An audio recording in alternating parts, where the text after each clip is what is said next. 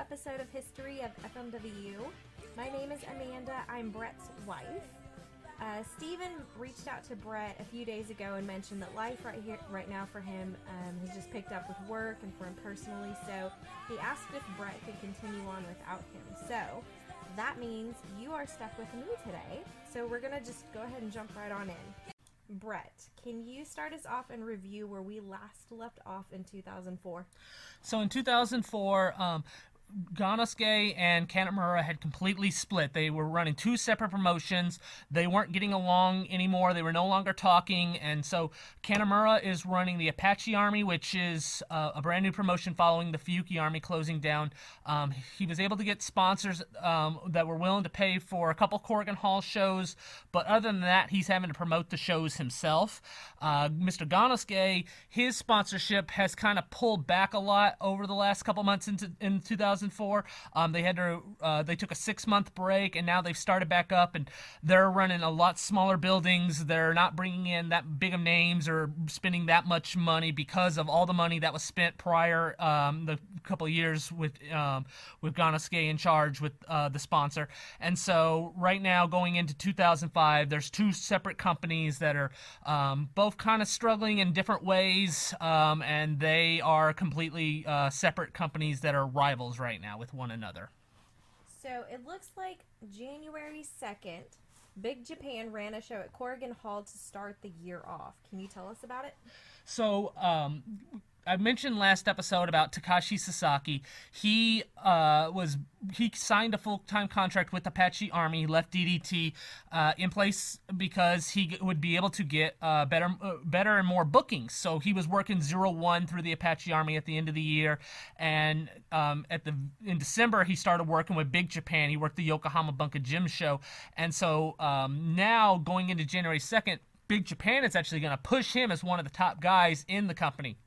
And so this match was Kanemura and Takashi Sasaki against Ryuji Ito and Shadow WX at Korakuen Hall. The attendance was not good. Nowadays, especially around the early part of January, the show is packed, and there's a lot of foreigners that are coming to see the show around the New Year time. Not the case in 2005. The attendance was not good. This is a pretty empty building. And this is also Takashi Sasaki's first death match. Kanemura and Shadow WX, they brawl on one side of the building, and Ryuji Ito and Takashi Sasaki, they brawl on the other side. Well, Ito ends up climbing up the wall of Korakuen Hall and diving onto Sasaki in a spot I've never seen since, and just moments later, Kanemura, he ends up doing a dive off the entrance ramp, sending Shadow WX through a table. They get back into the ring, and Takashi Sasaki ends up sending Shadow WX into a barbed wire contraption, and Shadow WX ends up getting stuck as a result. And then Kanemura ends up trying to powerbomb Shadow WX through a barbed wire board, but Shadow would end up getting away, and he ends up hitting a brainbuster through the barbed wire board on Kanemura instead. Shadow WX would end up powerbombing Takashi Sasaki on a barbed wire board, and Ryuji Ito ends up placing the barbed wire board on Takashi Sasaki, and he hits a dragon splash for the win to get the pinfall over Takashi Sasaki. Well, then right away, Hito and Jintaro, they rush into the ring and attacked Ryuji Ito, and Kanemura ends up getting on the mic, and he declares war on Big Japan. So Apache Army, they're going to be working with Big Japan, and they're going to be feuding with them. Kanemura has declared war, the Apache Army, against Big Japan going into 2005. So 3 days later, Ricky Pro runs a show at Korakuen Hall as well, featuring Riki Choshu versus Kanemura as the main event. Can you go over that and the stipulation on the match? The stipulation of the match was the winner gets the Apache Army. Kanemura has been feuding with Riki Choshu throughout 2004, and Riki Choshu pretty much every time gets the win, besides the very first time at Kawasaki Stadium on May 5th, where Kanemura got a tag win over Ishii. Since then, it's pretty much just been Choshu destroying the Apache Army every chance he could get.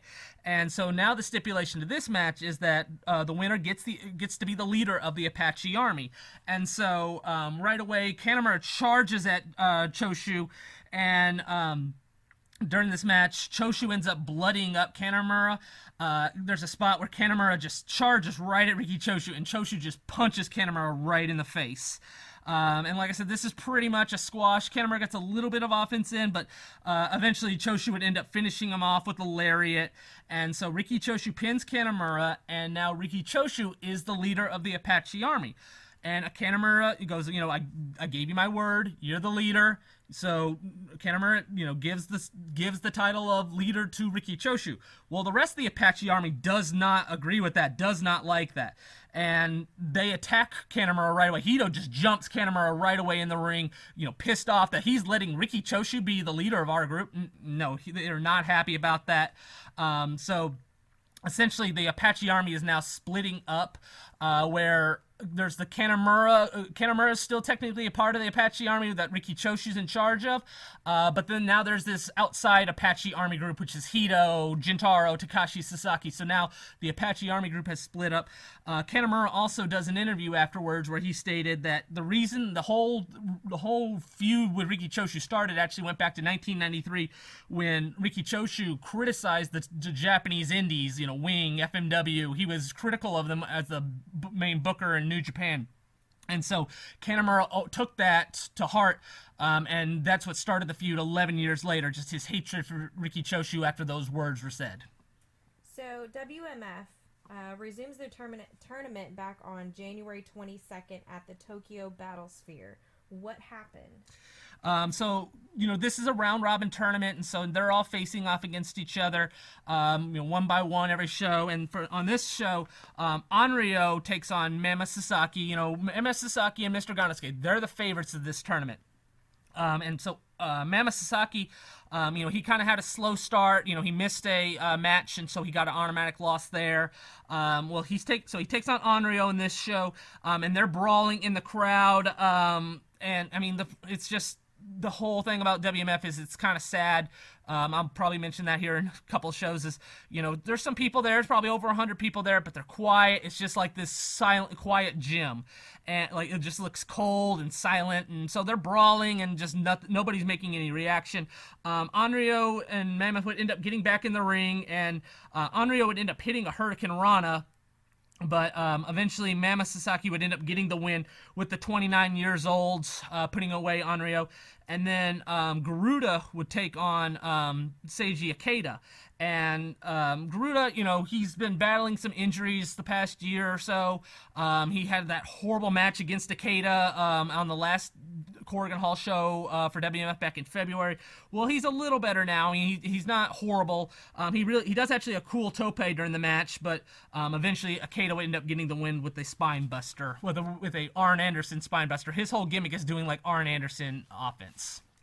So the next day, January 23rd, looks like WMF continues the tournament. So what happens that day? So they ran again at the Battlesphere on the next day. Mama Sasaki ends up taking on Goemon. They end up brawling, and it's like I said, it's just this quiet crowd each time at the Battlesphere. So you just see this brawl in a crowd, and just people are just looking on.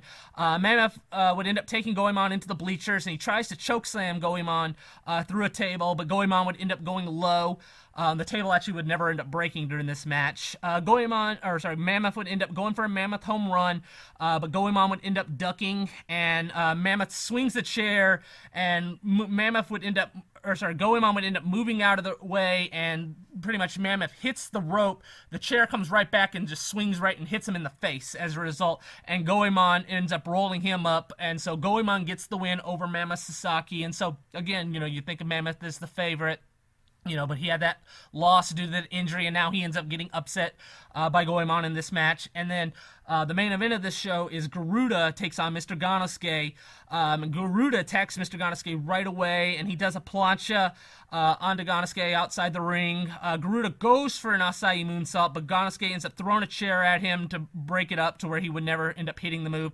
And eventually, Mr. Ganosuke would end up putting a Scorpion Deathlock on Garuda to get the tap out win. So Ganosuke ends up getting a win, and I talked about how last episode, the first two shows, Ganosuke took the loss. He's the other favorite besides the Mammoth, so he took the loss, but now he's on a winning streak. He's won about 4 matches in a row, so he's doing really well. He's now earned like 8 points or so. So again, The whole focus of this tournament has been Ganosuke and Mama Sasaki, and Mama's kind of struggling now, and Ganosuke, after struggling to begin with, now he's kind of caught fire in the tournament. So what happened at the show Hustle held on February 11th at the Nagoya Prefectural Gym? So Hustle, I talked about last episode. They were a big organization put on by Dream Stage Entertainment, and it was kind of like what FMW was at the end. It was a lot of entertainment type wrestling, and gimmicks, and there was singing involved, and just kind of wacky, goofy gimmick acting, wrestlers acting goofy. That's what most people remember Hustle as. So on this show, Kanemaru has now sided with Riki Choshu. He's with Riki Choshu. So it's Kanemaru, Ishii, and Riki Choshu against Tanaka, Tatsuhito Takiiwa, and Tetsuhiro Kuroda. Kanemaru comes into the ring to start the match, and he does the T and no respect, and all these kids come with him. So there's all these kids following him to the ring, and they all do the Team No Respect dance to start the show. Kanemaru and Masato Tanaka would go right at it to start the match. Kanemaru ended up taking Tanaka into the crowd, and he ends up doing a balcony dive, sending Tanaka through a table. Kuroda ended up doing a lariat on Ishii, and Kanemaru would try to do a suplex off the table, off the table on a turnbuckle through a table, but Masato Tanaka would end up reversing it and sending Kanemaru through the table instead. Eventually, Takiiwa would end up doing a Death Valley Bomb on the table that's half set up on Riki Choshu. That's like the big spot Riki Choshu's willing to take, is like a half table spot.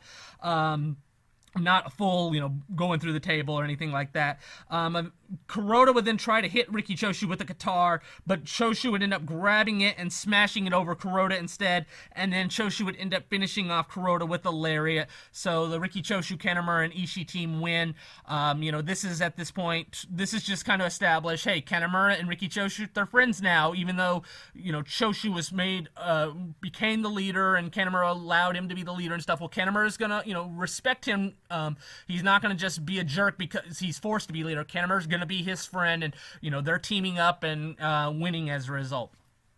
So back to WMF on February 19th, they hold a show at the Tokyo Battle Sphere. What happens at that show? So this show, again, this is the day before the end of the tournament. So these are all the last regular scheduled matches and stuff to kind of determine who's going to get in the finals. And, it's supposed to be the top two out of the 8 seeds. The 2 top seeds with the most points, they would end up advancing. So on this show, I talked about Ganosuke. He's won the last 4 in a row, so he's looking really good. Well, he takes on Onryo on this show, and Onryo ends up throwing powder at Ganosuke right away and goes for the Onryo clutch, with Ganosuke grabbing the referee's hand. That's usually Onryo's spot, but Ganosuke would actually do his own signature spot by grabbing the ref's hand to prevent him from preventing the referee from counting 3. Onryo would throw powder again at Mr. Ganosuke and do an Onryo clutch. And try to turn it into the 6-6 lock, and Ganosuke would end up tapping out, and so Onryo gets the big win. So this is, again, Ganosuke takes a loss, an upset loss, after winning 4 in a row. So he's not guaranteed a spot in the finals as a result. And then Mama Sasaki, he takes on Seiji Ikeda. They brawl in the crowd. They end up doing... there's a really bad suplex by Ikeda during this match on the ramp of chairs. It looks really bad. And eventually Mama Sasaki, he would end up finishing off Ikeda with the 29 years old to get the win. And so this eventually sets up, as a result, Ganosuke, Mama Sasaki, Garuda, and Soldier. They're all tied with 8 points each going into the next show on February 20th. So there's going to be 2 playoff matches to determine who's going to make the finals of the tournament on the last day. So the very next day, February 20th, they're back at Tokyo Battle Sphere for their final show. So give us the rundown on how the tournament ends for WMF. So there are going to be 2 playoff matches for the final spot in the tournament, and so the four guys, that are all tied up, Garuda, Soldier, Mammoth Sasaki, and Mr. Ganosuke, they're going to face off against each other. Garuda is going to take on Soldier, and Ganosuke is going to take on Mammoth Sasaki. So Garuda ends up attacking Soldier right away in their match, and he does this dive to take Soldier to the outside. Garuda would end up doing an Asai moonsault.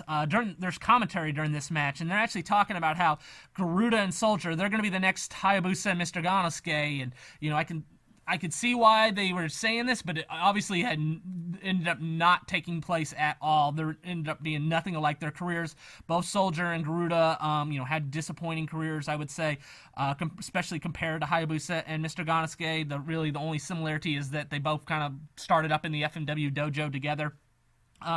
But Garuda would end up climbing the top rope, and Soldier would end up climbing up, and he ends up picking Garuda up and hitting that BUU finisher he has, which is that Death Valley Bomb off the top rope, and then Soldier would end up putting a Garuda in an ankle lock and making Garuda tap out, and so Soldier ends up advancing to the finals as a result. And then Mr. Ganosuke and Mammoth Sasaki, Mammoth attacks Ganosuke right away with a chair, and he sends Ganosuke into the ropes. Ganosuke ends up doing this drop kick right at the chair that just ends up hitting Mammoth right in the face. They end up brawling in the crowd, and this is an awesome match, by the way. There's not that much heat, which is a big drawback, but this is one of my favorite matches of 2005 because they kill each other during this match. So they're brawling in the crowd, and Ganosuke ends up sending Mammoth into the stack of chairs outside the ring. They both pick up a chair, and they end up doing the dueling chair spot with one another, and then Mammoth would end up getting a ladder out from under the ring, and he hits Ganosuke in the elbow with it. Mammoth then grabs a trash can, and he puts the trash can over Ganosuke's head. He ends up grabbing another trash can and hitting him over the head with the trash can. So he's like doing the Mammoth home run with trash cans instead of chairs. They end up fighting on the ramp of the Battlesphere, and Ganosuke would end up kicking Mammoth low and picks up Mammoth for the Fire Thunder and delivers it on the ramp with Mammoth's head hitting the ladder. They end up brawling outside the building, and and they did the same thing kind of back in December when they fought each other previously. But now they're back outside the building, and Ganosuke now does a Mammoth home run on Mammoth, but with the street cone instead. And they end up going back into the ring, and Ganosuke tries to powerbomb him on a stack of chairs. Well, Mammoth ends up picking Ganosuke, and he just slams Ganosuke's head into the chair. And this is a brutal spot. Ganosuke is holding his head in pain. You could tell this really hurt a lot. Mammoth would end up powerbombing Ganosuke on the stack of chairs. Ganosuke eventually tries to fight back. He ends up trying for a Ganosuke clutch, but Mammoth ends up just grabbing his arm and just overpowering him and just throwing him across the ring as a result. And then he ends up hitting at 29 years old, and then puts the chairs over Ganosuke's head and hits him with the Mammoth home run with the chairs. Then hits him over the head with the chair, and then does the lariat for the win. Like I said, this is an awesome match. It's just a shame the crowd just didn't really care too much about it, but it's an awesome match. What Ganosuke was willing to go through for this match. And Ganosuke would actually end up having to go to the hospital as a result. They actually show footage of him, his head's busted open from all the heavy chair shots to the head. His head's busted open, so they put him in an ambulance and take him to the hospital. And then, Mammoth has just now been through this war. Well, now he's got to fight again. He's going to take on Soldier in the finals. And, Soldier had wrestled earlier. The match wasn't that hard for him compared to Mammoth, so he's a lot fresher. And so he goes right after Mammoth. He sends Mammoth into the chairs outside the ring. They brawl in the crowd, and Mammoth starts fighting back, and he ends up... Mammoth would end up grabbing a ladder and ends up climbing the ladder outside the ring, and Soldier would end up knocking him off Mammoth off the ladder, and Mammoth goes flying into the bleachers. Soldier would end up suplexing Mammoth on the ladder, and he ends up putting the ladder over Mammoth's head in the ring, and he grabs this chair and he just starts whacking the ladder that's wrapped around Mammoth's head over and over. That's kind of the signature spot of this match. Just multiple times hitting the ladder that's across Mammoth's head, and Soldier would end up doing a dive off the ladder, and Soldier tries to do the BUU, tries to finish Mammoth off, but Mammoth still manages to kick out. Mammoth is able to fight back. He ends up trying for the 29 years old, but Soldier ends up rolling him up and gets the win. So Soldier has won the WMF round robin tournament. There's no trophy. They weren't going to pay for anything like that. And as a result of winning the tournament, Soldier gets a wish from WMF, and his wish is that he wants to bring over the IWC guys, the Pittsburgh independent promotion that he had been working for before he came back to WMF in 2004. And so they're going to bring in a couple foreign wrestlers here over the next couple months or so to team up with Soldier. So that's his reward for winning the 3-month tournament that WMF put on. So earlier you mentioned Hayabusa. How is Hayabusa during all of this? Is there any updates at all that you can give us about him during this time? Well, I may mention last episode how he was going through a divorce at this point. There's big financial hardship. He had moved out of his house due to the divorce, and he wasn't getting to see his kids as much, and just a lot of bad things have happened. And I kind of wanted to just talk about this one, just kind of give a little positive, because I feel like every time I talk about Hayabusa since the injury, it's just sad and depressing. But I may mention how last episode how he got into music. And so what happened, how he got into music was, while he was on tour with WMF would send him to do radio tours across the country to promote WMF. And so he would go to these different radio stations. He was a named guy that radio stations would have on their show compared to any other. They weren't going to have any WMF guy. It was just going to be Hayabusa. And so that was what he did, a lot of PR. And while he was doing this PR up in Sapporo, he met a guy, Masahiko, who he was a guitarist, and he had a band, and he was actually a pretty semi-famous musician in Japan, and he was on the show with Hayabusa while he was doing a radio interview, and Masahiko brought up, hey, have you ever thought about music and singing? And so as a result, I talked about last episode how Hayabusa ends up leaving WMF after they kind of go.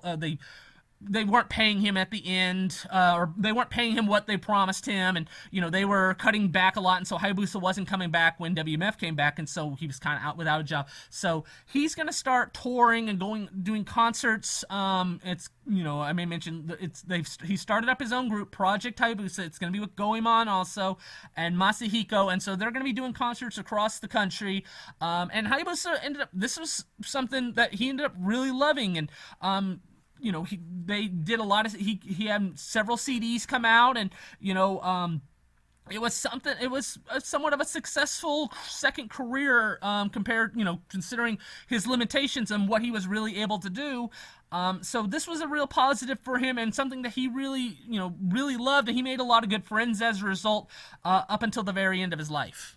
So it looks like in March, Kanemaru promotes his own show on March 12th at the Chiba Bluefield. How was that?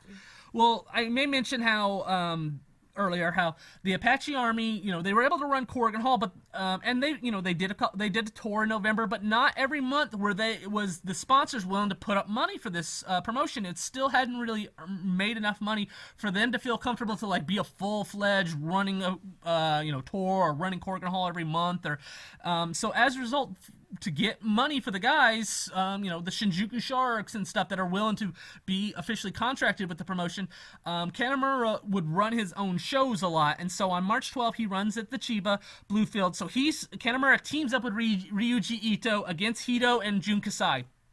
Jun Kasai has now signed with the Apache Army as well, and Kanemaru, I talked about it even earlier, just teaming up with Ryuji Ito, he had declared war against Big Japan and Ryuji Ito as part of the Apache Army. Well, now that he's kind of on the outs with the other members of the Apache Army, he's now siding with Ryuji Ito and Big Japan against the Hitos, the Jintaros, the Takashi Sasakis, the Jun Kasais, the other guys that make up the other Apache army.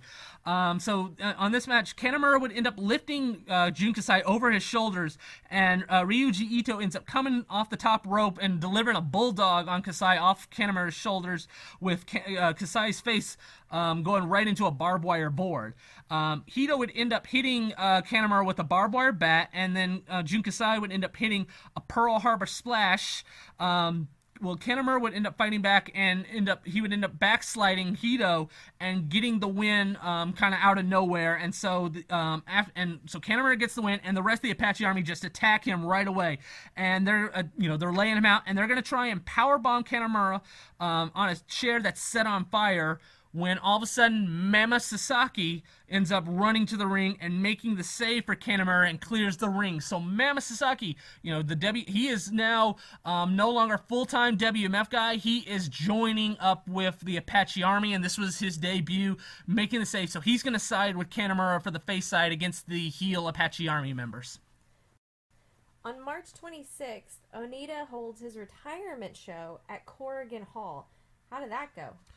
So, Atsushi Onita would end up enrolling in college in 2001, and now we're into 2005, and he's graduating. And so this was his idea of being in, he wanted to, this is this next stage of my life. I'm graduating college, and I'm retiring from wrestling. So this was going to be a retirement, and I've talked about in the past how he had, he gets made fun of a lot for retiring so many times and stuff, but there's really only a couple times that I take it as this was a serious, he thought he really was going to retire. And this is one of those times, the May 5th, 1995 Kawasaki Stadium show, he thought he was going to retire. Then there's this show in 2005, and then there's the 2017 one at Corrigan Hall as well.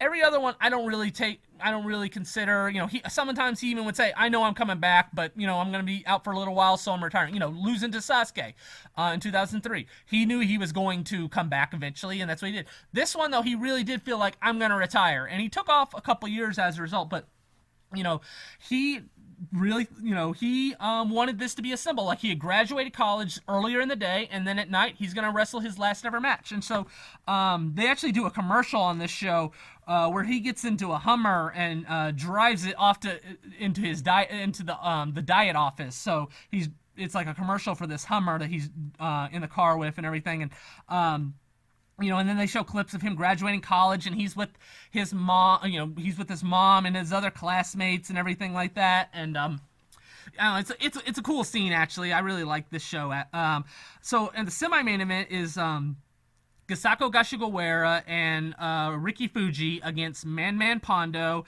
and Mr. Pogo.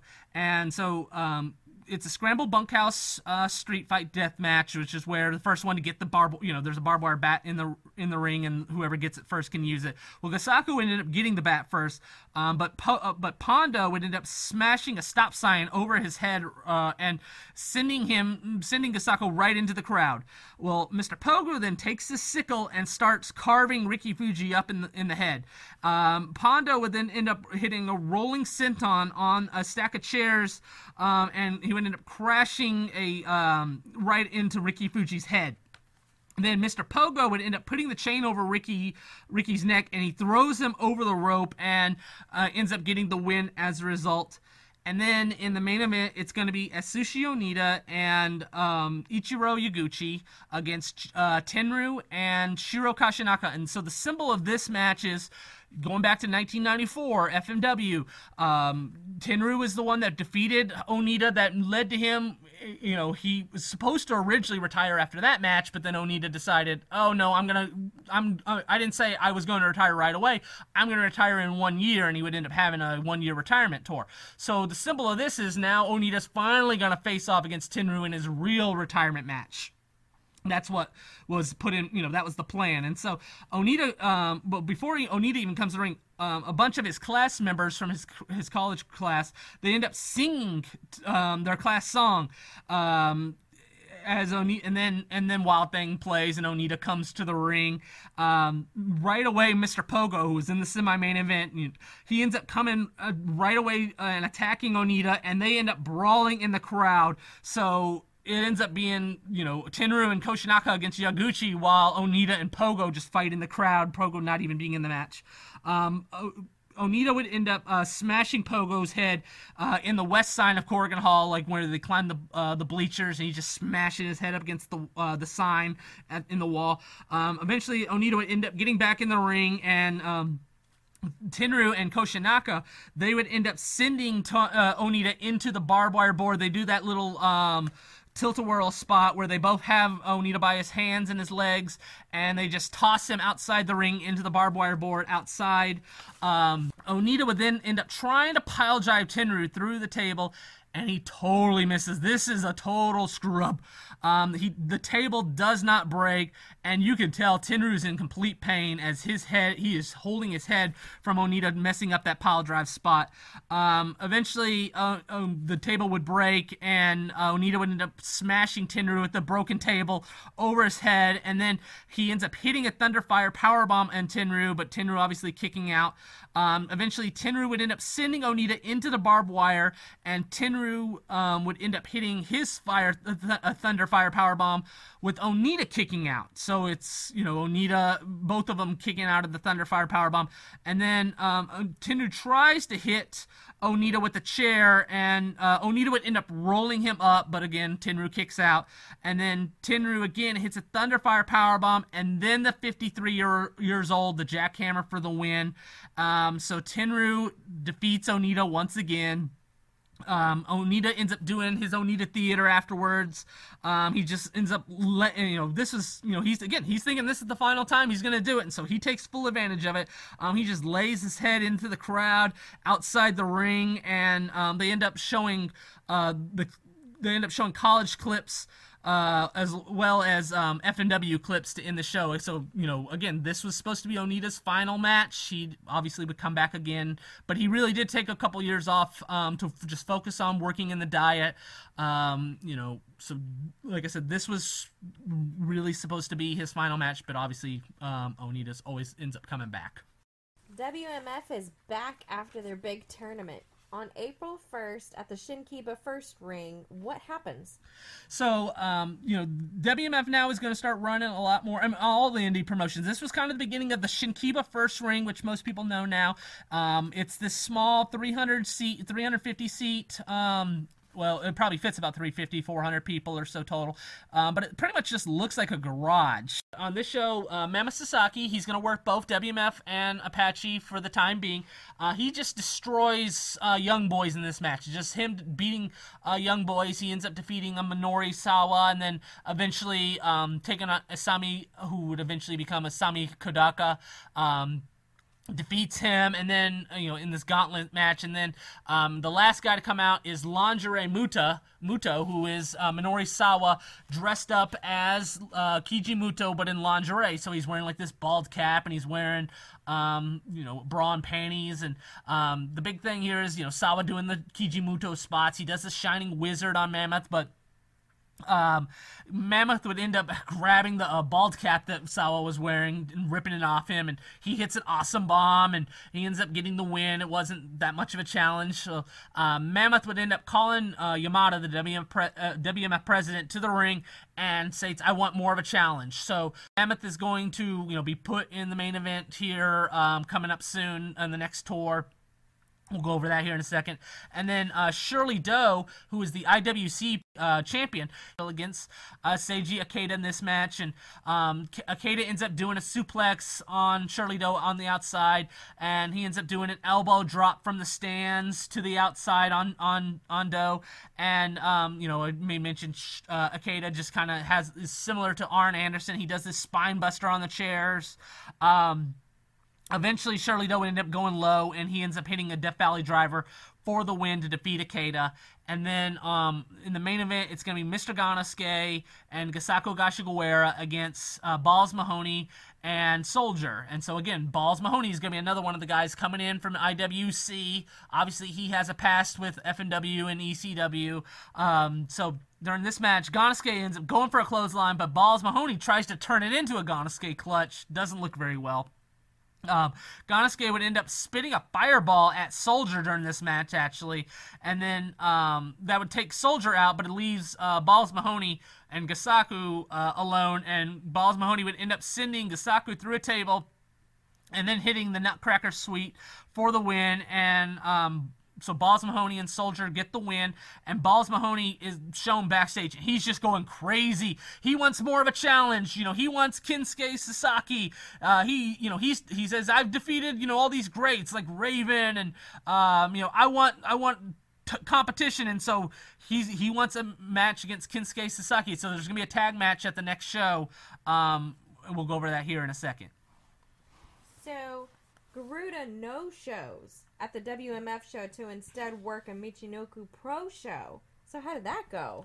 So what happened was Garuda, he ended up, he got caught cheating on his girlfriend. He was living with his girlfriend, and he ended up, she found out that he was sleeping with a fan, a female wrestling fan that he had met after the show. So she finds this out. She kicks him out of their apartment. And so now Garuda no longer has a place to live. He's hurting for money big time. Well, Michinoku, Ganosuke allowed for guys to work Michinoku Pro or other promotions, smaller other indie promotions and stuff, as long as you make the WMF bookings. That's okay. Well, Garuda is on tour with Michinoku, and it's just easier to not leave the tour to go to Tokyo. And at this point, he's making more money with Michinoku. It's WMF is paying more per show, but there's not that many shows. There's like 2 shows a month. Michinoku Pro, they might not be paying that much. They might be paying him $50, but they're giving him 10, 12 bookings compared to 2. And so Garuda ends up choosing this booking over WMF, and this really pisses Ganosuke off. Like, wait, no, you're a WMF guy. You can't be no-showing us for another promotion. All because, Garuda's girlfriend kicked him out, and he needed this money bad to be able to support himself, because right now Garuda's homeless. So how did the WMF show go on April 3rd then at Saitama? So as a result, Garuda, missed the April 1st show. Well, he makes it for the April 3rd show. Well, he takes on Seiji Ikeda, and Ganosuke makes sure the Seiji Ikeda just beats Garuda. Clean win, nothing about it. He's gonna, you want to no-show me for another promotion? I'm booking you to lose. And so Ikeda defeats Garuda, clean, no questions asked. Then, afterwards, Mama Sasaki would come to the ring, and he would set up a tag team with Seiji Ikeda. So Mama Sasaki and Seiji Ikeda are going to be a team in WMF going forward. And then in the main event, it's going to be Kinsuke Sasaki and Mr. Ganosuke against Soldier and Balls Mahoney. So, Kinsuke Sasaki, he was the big draw of this show.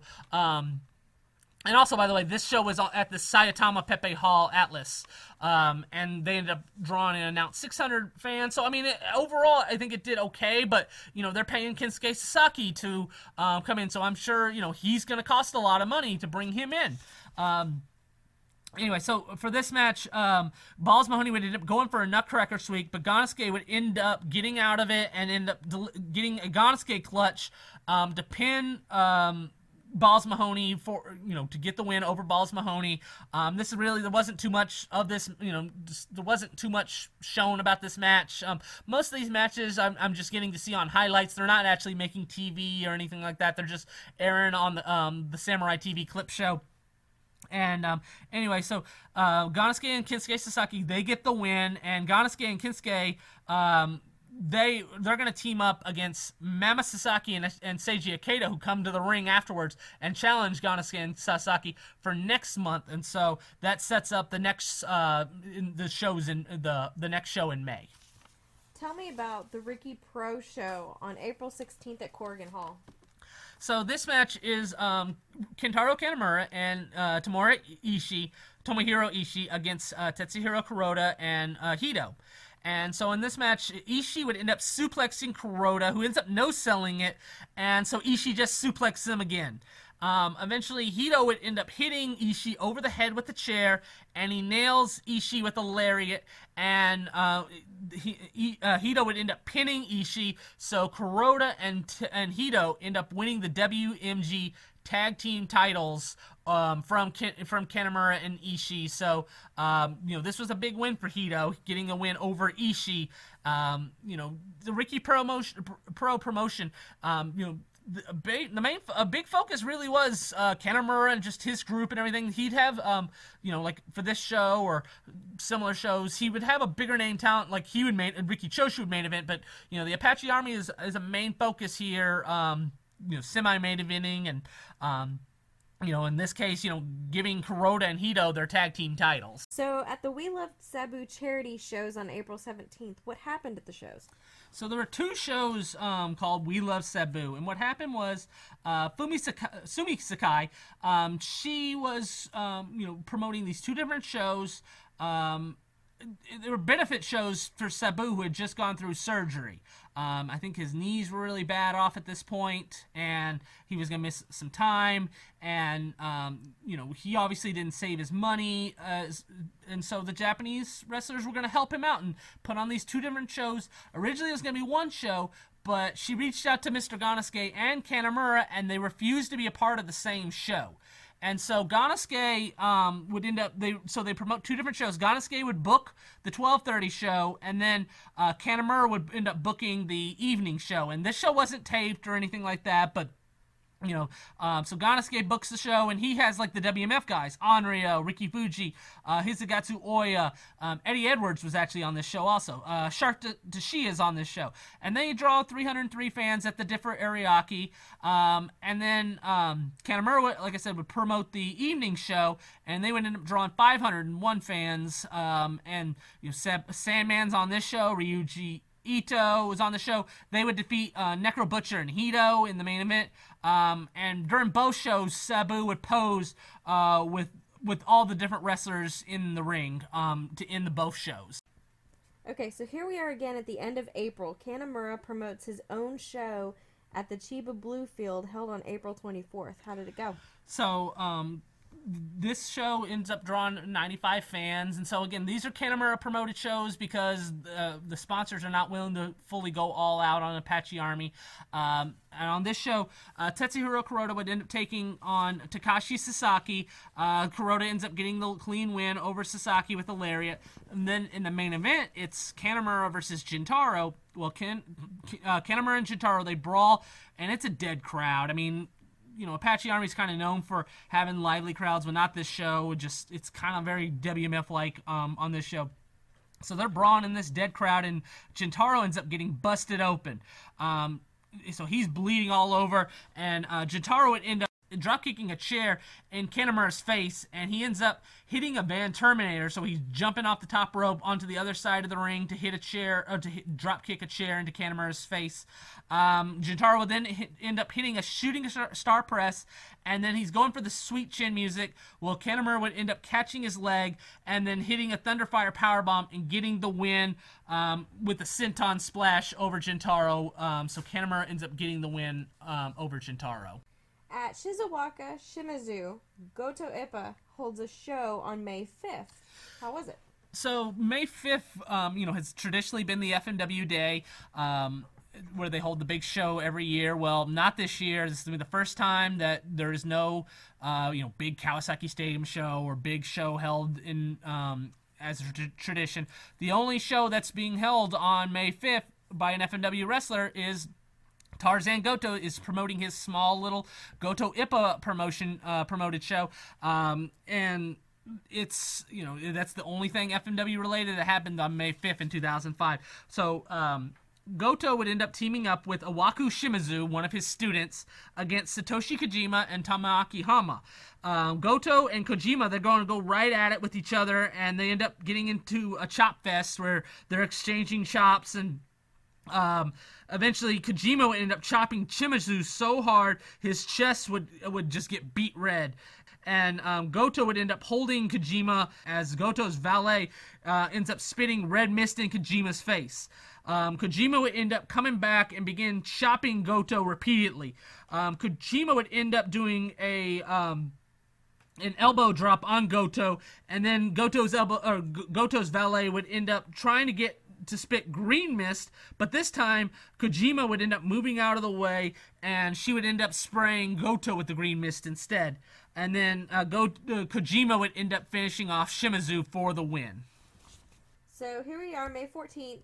WMF holds a show at the Tokyo Battle Sphere. What happened? So they would end up announcing 120 fans for this show. On the show, Landry Muto returns. Muto would end up, again, this is Minoru Sawa dressed up as Muto with bra and panties on. Muto would end up using the referee's back in a match against Onryo. Would end up using the referee's back to jump off him to hit a Shining Wizard, with the referee refusing to count the pinfall because he used the referee for the spot. Onryo would then kick him and roll him up for the Onryo clutch to get the win. So then Mama Sasaki and Seiji Ikeda, they formed a tag team now, and they're going to take on Soldier and Man Pondo.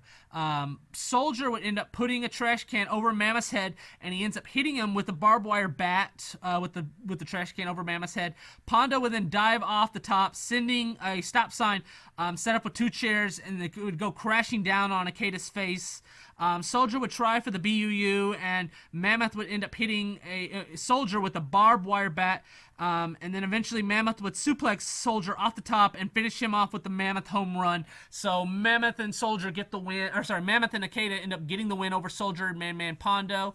And then in the main event, it's Necro Butcher against Gasaku Gashigawara. They end up brawling right outside the ring right away. Neko tries to pile drive him in the street as they go outside, but Gasaku ends up tossing him on, pretty much like sending him back, and his back ends up hitting the street, and he ends up doing a double axe handle on the street as well. They end up coming back in the ring, and Gasaku ends up smashing a light tube over Necro's chest with a chair. And then they brawl in the bleachers, and Gasaku ends up suplexing Necro off the bleachers, and then Gasaku ends up hitting the double axe handle on a light tube that does not break for the win. And so Gasaku now is going to have a hardcore wrestler gimmick, as he is going to be actually a main focus with WMF. So the very next day, on May 15th, what happens at the WMF show at the Osaka Dolphin Arena? So they run at the Osaka Dolphin Arena and draw 400 announced fans for this show. So that's it.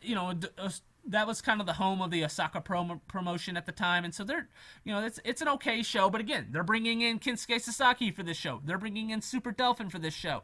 They're bringing in Necro Butcher and Man Pondo. So the payroll's a little bit pricey for WMF and their sponsor. But on this show, Onryo would team up with Super Dolphin and Tsubasa against Flying Kid Ichihara, Kazuhiko Nakajima, and Kushidamo Kamen.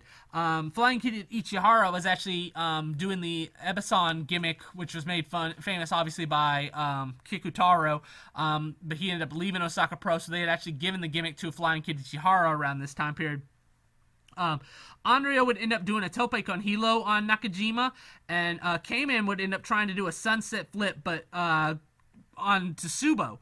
But Tsubo won't fall down, so K-Man would end up pulling Tsubo's pants or trunks down, and but then Tsubo would end up sitting on K-Man's face to get the pinfall. And then in the main event, it's Mr. Ganosuke and Kinsuke Sasaki against Mama Sasaki and Seiji Ikeda. Sasaki would end up chopping Ikeda really hard, and then end up delivering a bulldog on him. Mama Sasaki would end up powerbombing Ganosuke, and followed by Ikeda hitting a senton, but Ikeda would end up going for a clothesline, and Ganosuke would end up catching it and rolling Ikeda up for the Ganosuke clutch. So Kinsuke Sasaki and Mr. Ganosuke get the win over Mama Sasaki and Seiji Ikeda. So Onryo now, he has his 10th year anniversary show at the Tokyo Battle Sphere on May 21st, for the 666 promotion. How did that go? So I talked about a couple episodes ago about 666. It's a Gothic promotion put it on by Onryo and Crazy SKB. And so Onryo now, it's May 2005. He's been wrestling for 10 years, so this is going to be his big anniversary show. So this was actually the one and only time that 666 was ever aired a full show on Samurai TV. For the semi-main event, it's Jun Kasai and Crazy SKB against Buddha and Christ. I talked about how each show they would end up wrestling a different gimmick. Sometimes an alien, or sometimes it was one time it was like Saddam Hussein and just guys in masks. Well, for this show, it's going to be Christ and Buddha. And to start the match, Sayoko Mita, who is the host of the Occupation of Indie, she comes to the ring and presents flowers to SKB and Jun Kasai. Well, Kasai and SKB, they end up going right at Buddha and Christ with the flowers. They start hitting them with it, and it ends up being revealed that there was fireworks in the flowers, and so they're hitting them with the flowers, with the fireworks going off. This is a bamboo stick match. Buddha would end up hitting Kasai with the bamboo, and with the bamboo stick, and SKB would end up suplexing Christ on the bamboo stick. Kasai would end up doing a Pearl Harbor splash on Christ, and SKB would end up coming to the ring with a helmet on, and Kasai would end up setting the helmet on fire with firecrackers going off on his helmet. And so there's firecrackers going off on SKB's helmet as he does this dive on Christ for the win. And then in the main event, it's Onryo versus Mikami, and Onryo comes to the ring. He's like in this Prince of Darkness outfit. He's all dressed up in black and with a mask on. They take the mask off. This is his big entrance for his 10th year anniversary. Mikami comes into the ring. He tosses his ladder into the ring, and Onryo catches the ladder. Mikami comes off the top rope and delivers a drop kick with the ladder hitting Onryo in the face. Mikami would end up hitting a flying drop kick and on Onryo, and then a 450 splash. Onryo would end up catching the referee's hand as she's going for the pinfall, and he ends up grabbing the referee's hand, and then he uses it to smack Mikami in the face with her hand, and Onryo ends up delivering a Onryo clutch. With Mikami kicking out. Mikami would then end up dropping a ladder on Onryo's head, and Mikami tries to do the 619, but Onryo would end up throwing the ladder at Mikami's legs. Onryo is then going to hit a tope con hilo, and they end up brawling in the crowd, and Onryo tries to get back in the ring, but Mikami ends up doing a 619, and so Onryo's out, and Mikami is trying to get back in the ring when all of a sudden you see this hand has appeared, and there's just this hand and nothing else, just on Onryo's leg, on Mikami's leg, and he can't get back in the ring. This just magical, powerful hand is holding Mikami back from getting in the ring, and so it ends up being a double count out as a result. And then Mikami gets on the mic and he challenges Onryo to a rematch. Well, Onryo just runs and rings the bell right away. The match is on. They're going to do a rematch. He runs back in. They start fighting. Mikami does a moonsault off a ladder, and Onryo would end up throwing a powder mid-air as Mikami is coming down. Onryo would then take off his shirt and reveal his whole back is like tatted up. As he climbs the ladder, and then Mikami would actually end up kicking the ladder, knocking Onryo down. Mikami would then end up doing a swanton bomb off the ladder, and then, but eventually Onryo would end up doing the Onryo clutch for the win out of nowhere. So Onryo gets the win over Mikami. This is actually a really cool match. I don't think many people have watched it. It's a really cool match. I would definitely recommend it. They end up shaking hands afterwards, and Onryo gets on the mic, and this is the first time Onryo has ever talked in the ring with the microphone, and he thanks Mikami, and like I said, to end the show, and like I said, this is the only time that Onryo would ever speak out loud to the crowd. The Nightmare Promotion runs a show on May 29th at the Tokyo Battle Sphere. So what happens there? I haven't really gone over the Nightmare promotion. It's a smaller promotion. It's kind of like what 666 was doing. They were able to have Apache guys and WMF guys. Obviously not Ganosuke and Kanemaru, but Apache guys and Ganosuke were on the show. But on Mama Sasaki would end up teaming up with the Winger against Jun Kasai and Hito. And Kasai ends up ripping off Winger's mask, and Hito starts cutting him open with the barbed wire bat. Mammoth would end up hitting a Mammoth home run and then an awesome bomb, followed by a Winger hitting a senton splash. Well, Kasai then hits the Winger with a barbed wire bat, and he hits a Pearl Harbor splash on the Winger and to get the win. Mammoth would then get on the mic and call out Ganosuke on the show earlier, and he challenges Mr. Ganosuke while Ganosuke's in the back just looking on. He challenges Ganosuke to a barbed wire death match in WMF. So on May 31st, WMF sponsor Lang Inc. makes an announcement. And what was it? How did it impact WMF? Lang Incorporated, I've talked about how they were the sponsor for WMF. They were the one financing everything. Well, they were the ones that in February 2004 pulled back and said, okay, we got to change our financial plan here. And they took 6 months off, and then WMF came back a lot smaller, running smaller shows, not having as big names. Well, they've been running a couple months, and they were willing to, at the end, bring in a Kensuke Sasaki.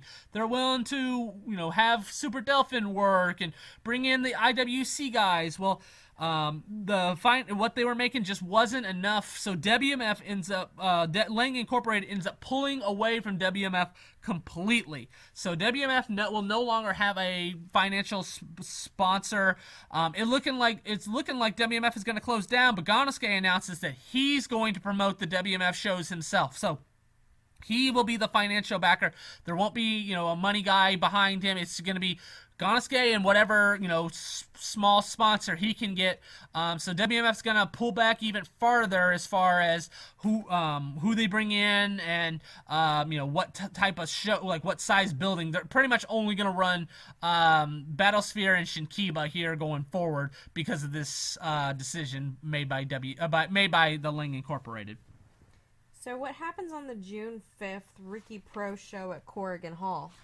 Kanemaru would end up taking on Hito. So, the Apache Army, they're feuding with one. It's an inside feud with Kanemaru being a part of the Riki Choshu group and Hito being a part of the Jun Kasai, Takashi Sasaki group. So they're going to face off against each other on the show, and they start doing the dueling chair spot. Hito would end up kicking Kanemaru low and then throws him out where Sasaki and Jotaro are outside, and they start attacking Kanemaru. Kanemaru would end up gaining control and is about to powerbomb Hito when Jotaro and Sasaki come off the top rope and deliver like a drop kick on Kanemaru. Hito then would go for a pile driver when Ishii, part of the World Japan group, he's pissed off that Sasaki and Jotaro are interfering. So he comes in and he clotheslines Hito and delivers a brainbuster to him. And then Kanemaru ends up hitting a powerbomb and a senton splash for the win over Hito. And Kanemaru goes to shake Hito's hand. They've been friends for 12 years at this point, wanting Hito to, them to make up, and Hito ends up kicking Kanemaru low as a result. So the Apache Army still is going to be split up after this show. Big Japan holds their annual Big Show on June 8th at the Yokohama Bunka Gym. How did that all happen? So this is the main big show for Big Japan, and I talked about at the beginning of the episode how Takashi Sasaki, they were lining him up for a big push against Ryuji Ito. So this is the big show of the year. It's Ryuji Ito against Takashi Sasaki for the Big Japan Deathmatch title. They would end up brawling onto the stage, the entrance stage of the Yokohama Bunka Gym, and Sasaki would end up doing a powerbomb off the stage through a table. And eventually Sasaki's trying to put, they get back in the ring. Sasaki would end up doing a D-Geist on a stack of light tubes. Ito still manages to kick out. Eventually, Ryuji Ito would end up hitting multiple dragon splashes through stacks of light tubes and getting the win. And this was kind of, so Ryuji Ito defeats Takashi Sasaki for the Big Japan title. But this is kind of like the big change in Big Japan, bringing in better workers, younger guys, including the Apache Army secondary guys.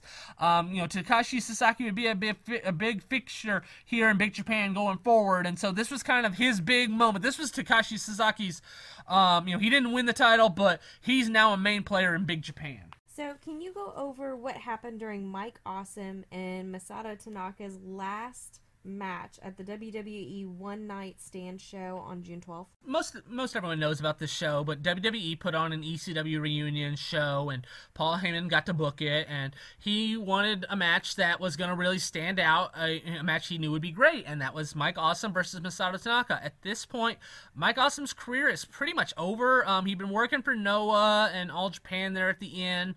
I talked about last episode how he worked 0-1 and Hustle, but at this point, his career is almost over. But he gets the call, to have a match with Masato Tanaka, which he loves wrestling against Masato Tanaka. And Masato Tanaka is more than happy to, come to America and work against Mike Awesome, especially for a WWE show. And so on this match, Mike Awesome is booed like crazy coming to the ring.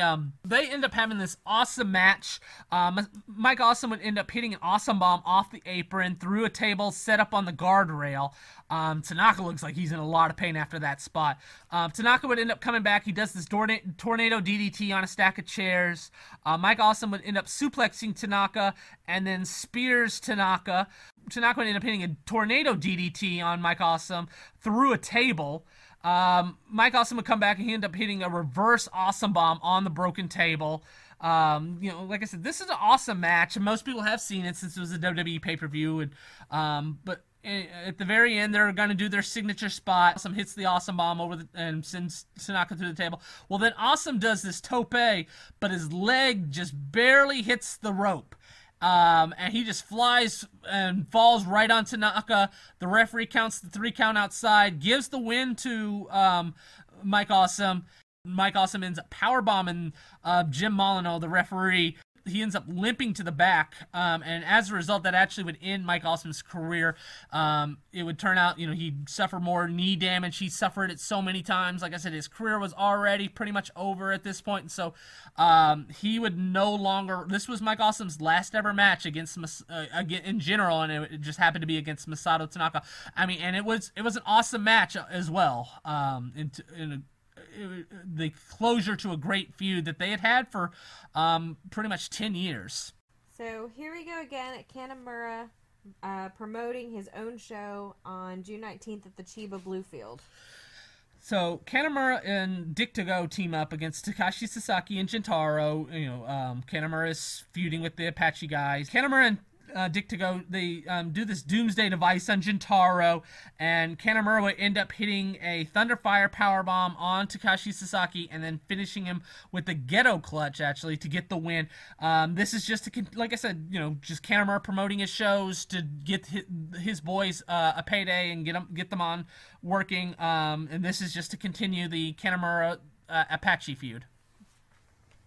So July 1st, Ricky Pro starts their tour in Saisbo. How'd that go? So Riki Choshu, Kanemaru, and Ryuji Ito, they team up. This is just, they're just going to tour a bunch of house shows and everything, but they're going to team up against Hito Kuroda, and Takashi Sasaki. Well, Riki Choshu would end up getting Kuroda in the Scorpion Deathlock, and Hito would end up coming over and smash a chair over Riki Choshu. Well, Riki Choshu ends up grabbing the chair from Hito, and then eventually Choshu would end up hitting a lariat on Takashi Sasaki, and Kanemaru would end up picking Takashi Sasaki up for a Thunderfire powerbomb, so the Riki Choshu, Kanemaru, Ryuji Ito team get the win. At a show on July 3rd, Kanemaru suffers what injury, and how bad was it? Kanemaru would end up doing a spot where he's just coming off the top rope, and he doing this little drop kick or leg drop off the top rope, and he lands weird, and he ends up messing up his knee, ends up suffering a knee injury, and he would actually need to be carried to the back as a result. And it would be announced that Kanemaru would end up missing 3 months. He'd be out of action, and he would need to be on crutches, and so Kanemaru would be missing some time here going forward. July 4th, Ricky Pro, they finalized the tour with a show in Osaka. What happened? So Kanemaru comes to the ring after suffering a knee injury. He's got crutches and everything, and he announces that he's gonna miss, the next 3 months as a result. And they're gonna be doing some angles here going forward. But he's gonna be out, and as a result, the main event, Riki Choshu and Tomohiro Ishii against Tetsuhiro Kuroda and Hito. Again, Choshu would end up putting Kuroda in the Scorpion Deathlock, and Tomohiro Ishii would end up putting Hito away with a brainbuster. With Kuroda, he ended up putting Kuroda away with a brainbuster to get the win. Afterwards, Shibata from New Japan, probably most people will know from New Japan, he would end up rushing into the ring and getting into a fight with Riki Choshu, and so that sets up at the next Ricky Pro show, Shibata versus Choshu. So, like I said, the Apache Army is more towards, their main focus of the promotion, but Riki Choshu decides, no, I'm the big draw, I'm the main guy, I'm going to have, these dream matches and stuff, and so I want to have a main match against Shibata next month. Unexpectedly, Shinya Hashimoto dies on July 11th, 2005. How did he pass, and do you have any details? So I talked about last episode how Shinya Hashimoto and Kaoru Fuyuki's wife, or widow, had gotten in a relationship together around 2004, and they were living together.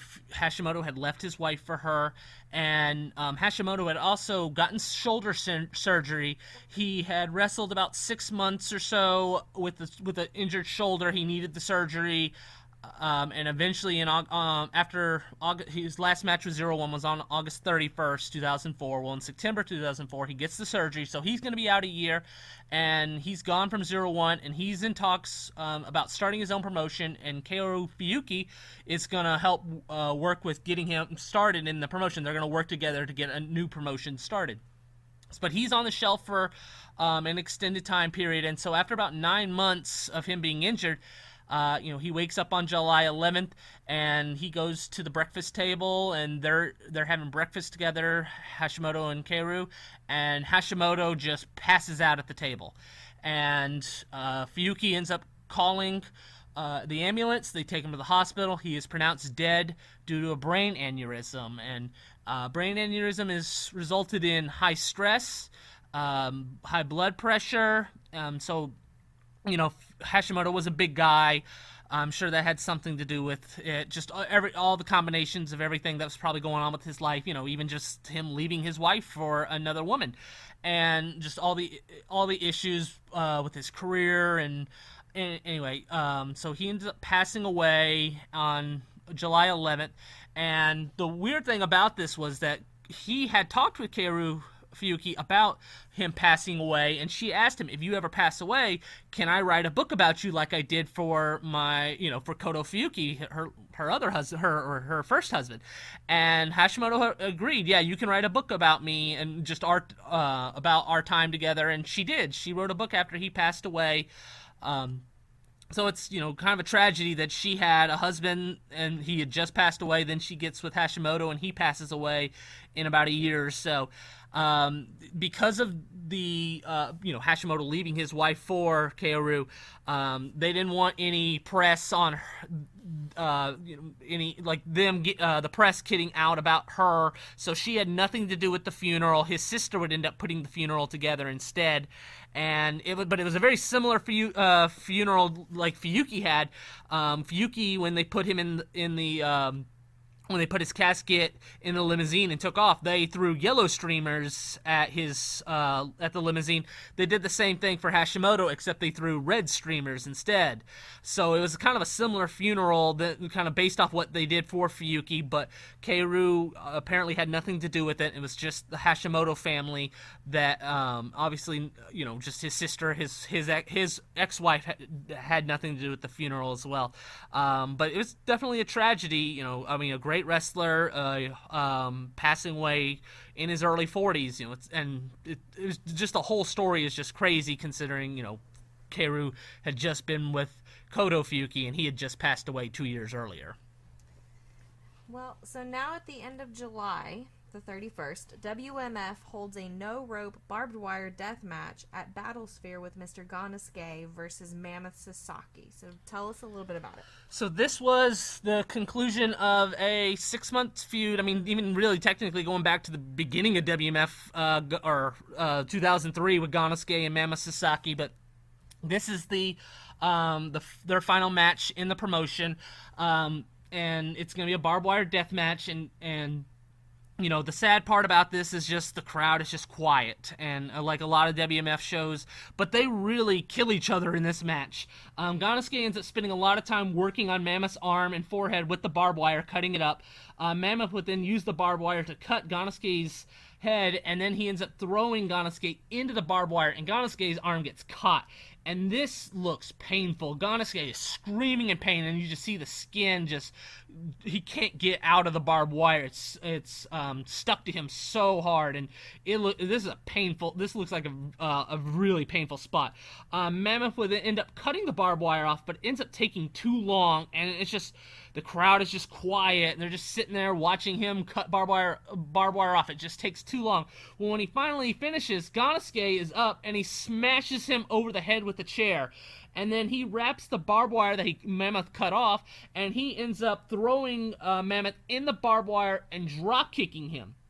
And then they would do some spots like Mammoth slamming Ganosuke's head into the chair, before eventually they would end up both clotheslining each other, and Ganosuke would be the one to fall on Mammoth's body for the win. And so Mr. Ganosuke ends up getting the win to finally end the Ganosuke-Mammoth feud, and this was the conclusion.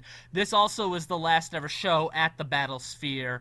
WMF would no longer be allowed to run there. No promotion would be allowed to run there anymore, and they would have to end up working at the Shinkiba first ring, and a lot more here coming up. So around this time, Mammoth Sasaki does an interview about leaving WMF. Can you go over it?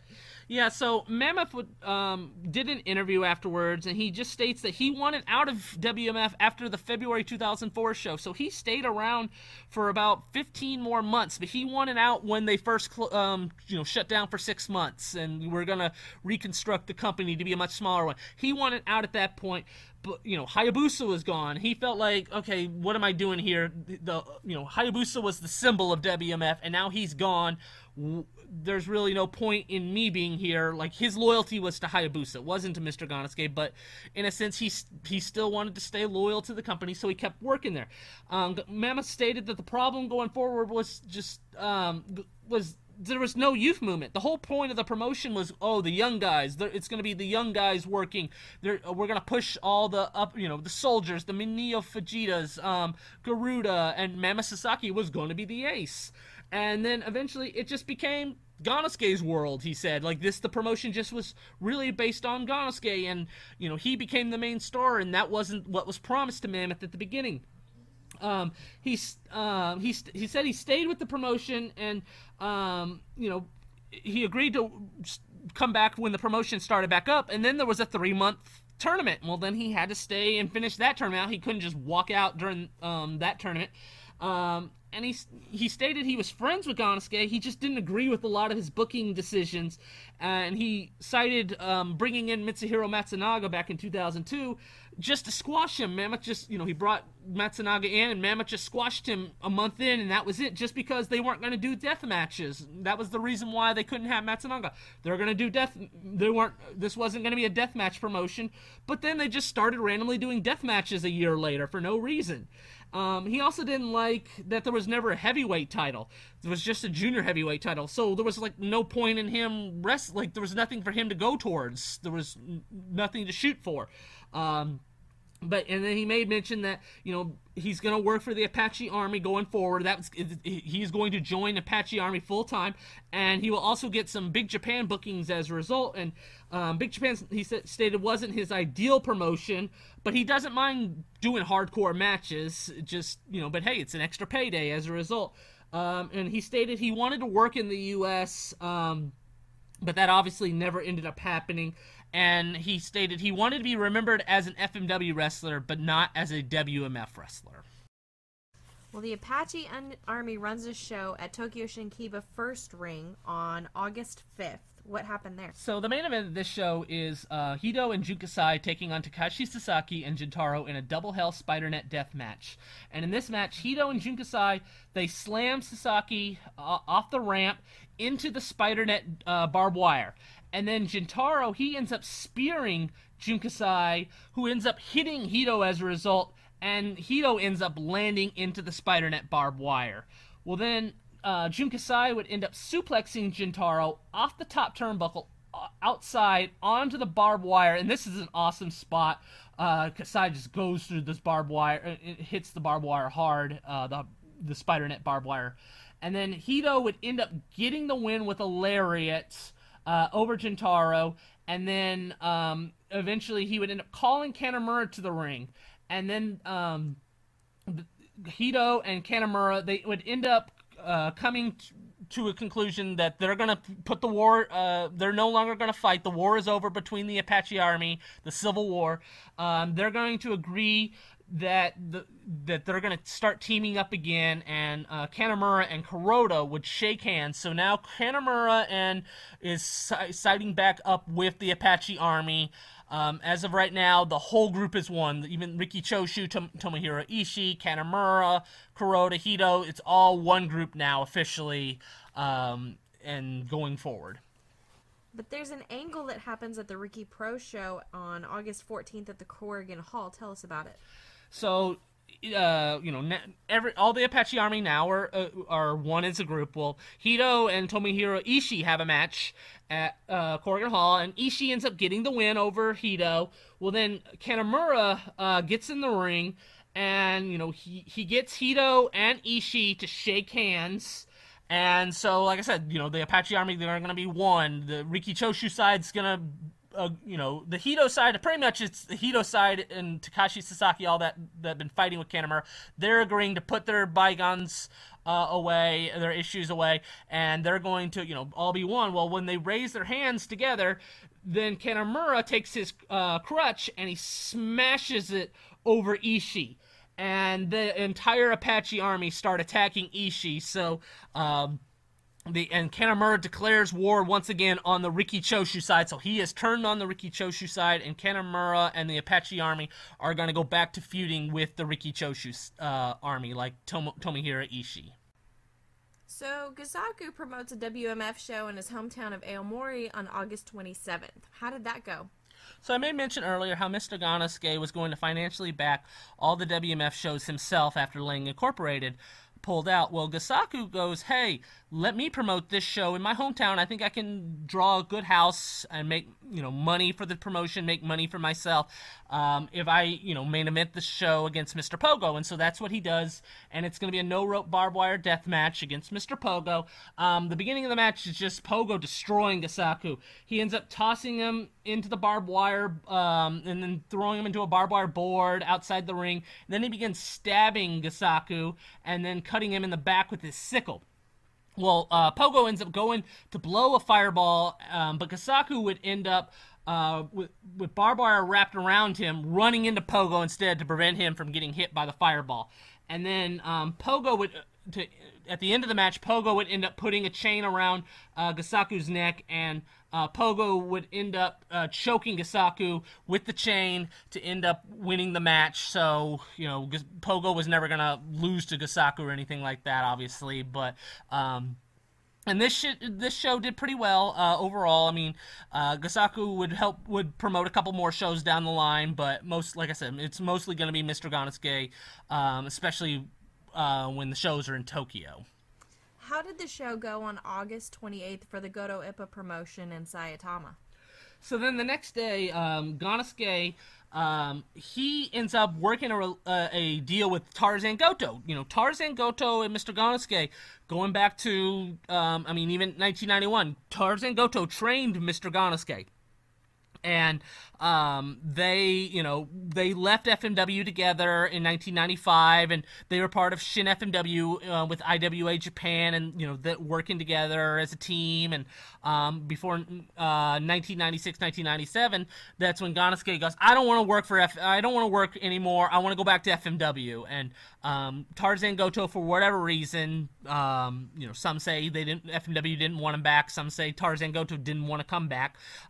So Tarzan Goto did not come back, and Ganosuke worked in FMW, and they didn't really, work together anymore or see each other. And now, WMF is a small indie. Tarzan Goto is running his own small independent promotion, so they get together and work an agreement for them to help work shows together, a talent exchange with Ganosuke and Goto. So the first show of them working together is on August 28th. They take on Man Pondo and Gasaku. Pondo would end up diving over a stop sign, which would land on Ganosuke, and then Goto would end up sending Pondo through the stop sign, set up on chairs. And then Tarzan Goto's valet would end up blowing a fireball at Pondo, and eventually Goto and Ganosuke would do a double choke slam on Gasaku on a board of balloons. So Ganosuke and Goto end up getting the win. And then after the match, Goto ends up laying one of his heavy students out. And, going back to 1991, at the Hayabusa and Mr. Ganosuke, they did that anus explosion where they put the firecrackers up their ass at a campsite, and which led to the whole angle in 1999 with Ganosuke and Hayabusa, or H and Hayabusa. They end up doing this to one of Tarzan Goto's students, where they put the firecracker in their ass and set it off, as just kind of the tradition of what Tarzan Goto does to his students. So Tarzan Goto would appear for FMW on September 9th in Shinkiba. How did that go over? So Goto and Ganosuke now are going to team up on this show as well, and they're going to take on Soldier and Mineo Fujita. And Soldier and Goto, they end up brawling on the ramp of the Shinkiba first ring, and with Goto throwing a table at Soldier. Ganosuke would end up getting the win over Mineo Fujita, and afterwards, Mr. Ganosuke and Soldier, they end up brawling that's now going to be the main feud. Ganosuke and Soldier, with Mama Sasaki out. Soldier's now going to be pushed as like the top guy against Ganosuke. Tarzan Goto ends up making a challenge to Soldier for a match at a future WMF show to end the show. Next week in Shinkiba, Apache Army does a show on September 16th. What happens? So, High 69, who is a Kaientai Dojo wrestler, he became a freelancer, and he's going to start working for the Apache Army regularly. He debuts on this show for the Apache Army, and he ends up teaming with Hito in a match against Ryuji Ito and Daisuke Sekimoto, and it's a bloody scramble bunkhouse death match. And Hito ends up getting the win over Sekimoto. I don't have clips or anything of this. I only have pictures to go off of. But so High 69 is now going to be a regular for the Apache Army. So he's joined the roster. So Goto Ippa holds another show in Saitama with Mr. Ganosuke coming back on October 2nd. Tell us about it. So this is going to be like a series of 5 matches, singles matches. between the heel side that's going on in the Goto promotion and the Tarzan Goto side. Goto destroys Gasaku all over the building in their match and just bloodies him up and gets the clean win over Gasaku. Mr. Ganasuke easily defeats Waku Shimizu, and he ends up making him tap out, so Ganasuke gets the win for the Tarzan Goto side. Soldier, who's on the heel side, he ends up defeating Mineo Fujita with the Death Valley driver to tie it up 2-2. And then Oyama, who's on the babyface Goto side, he defeats Batman Max on the heel side when Tarzan Goto's valet ends up getting the ring and blowing a fireball at Batman Max. And so Oyama gets the win, so the Tarzan Goto side wins. And this is just a wacky, small indie promotion, just with what they're doing. It's just... it's just silly. A lot of the stuff they're doing. A guy in a gorilla mask ends up running into the ring. Eventually, Tarzan Goto cleans the ring, and then they end up putting one of Tarzan Goto's students on a crucifix, and they all take all his clothes and throw objects in his thong. So it's just a goofy indie. Not many people watched it. It's not necessarily a good promotion by any means, but they definitely tried to do something different. So, also on October 2nd, Big Japan holds a fire death match at the Tokyo Harumi Outdoors. What happens at the show? So on this show, there's a match with Jun Kasai and Jackie Numazawa against Ryuji Ito and Abdullah Kobayashi. The ring gets set on fire, and during this match, Ito would end up grabbing a ball and chain, and he sets it on fire, and he tosses the ball and chain at Kasai and Numazawa, but then he ends up missing them. Kobayashi would end up getting a light tube and setting it on fire, and Ito would end up trying to send Kasai through the burning light tube, but Kasai would end up reversing it. Kasai and Jackie Numazawa would then get another light tube and set it on fire and break it across Kobayashi's chest. Ito would end up doing a dive over the burning ropes to send Kasai through a table. Kasai would come back, and he would end up doing a Pearl Harbor splash on a burning light tube over Kobayashi.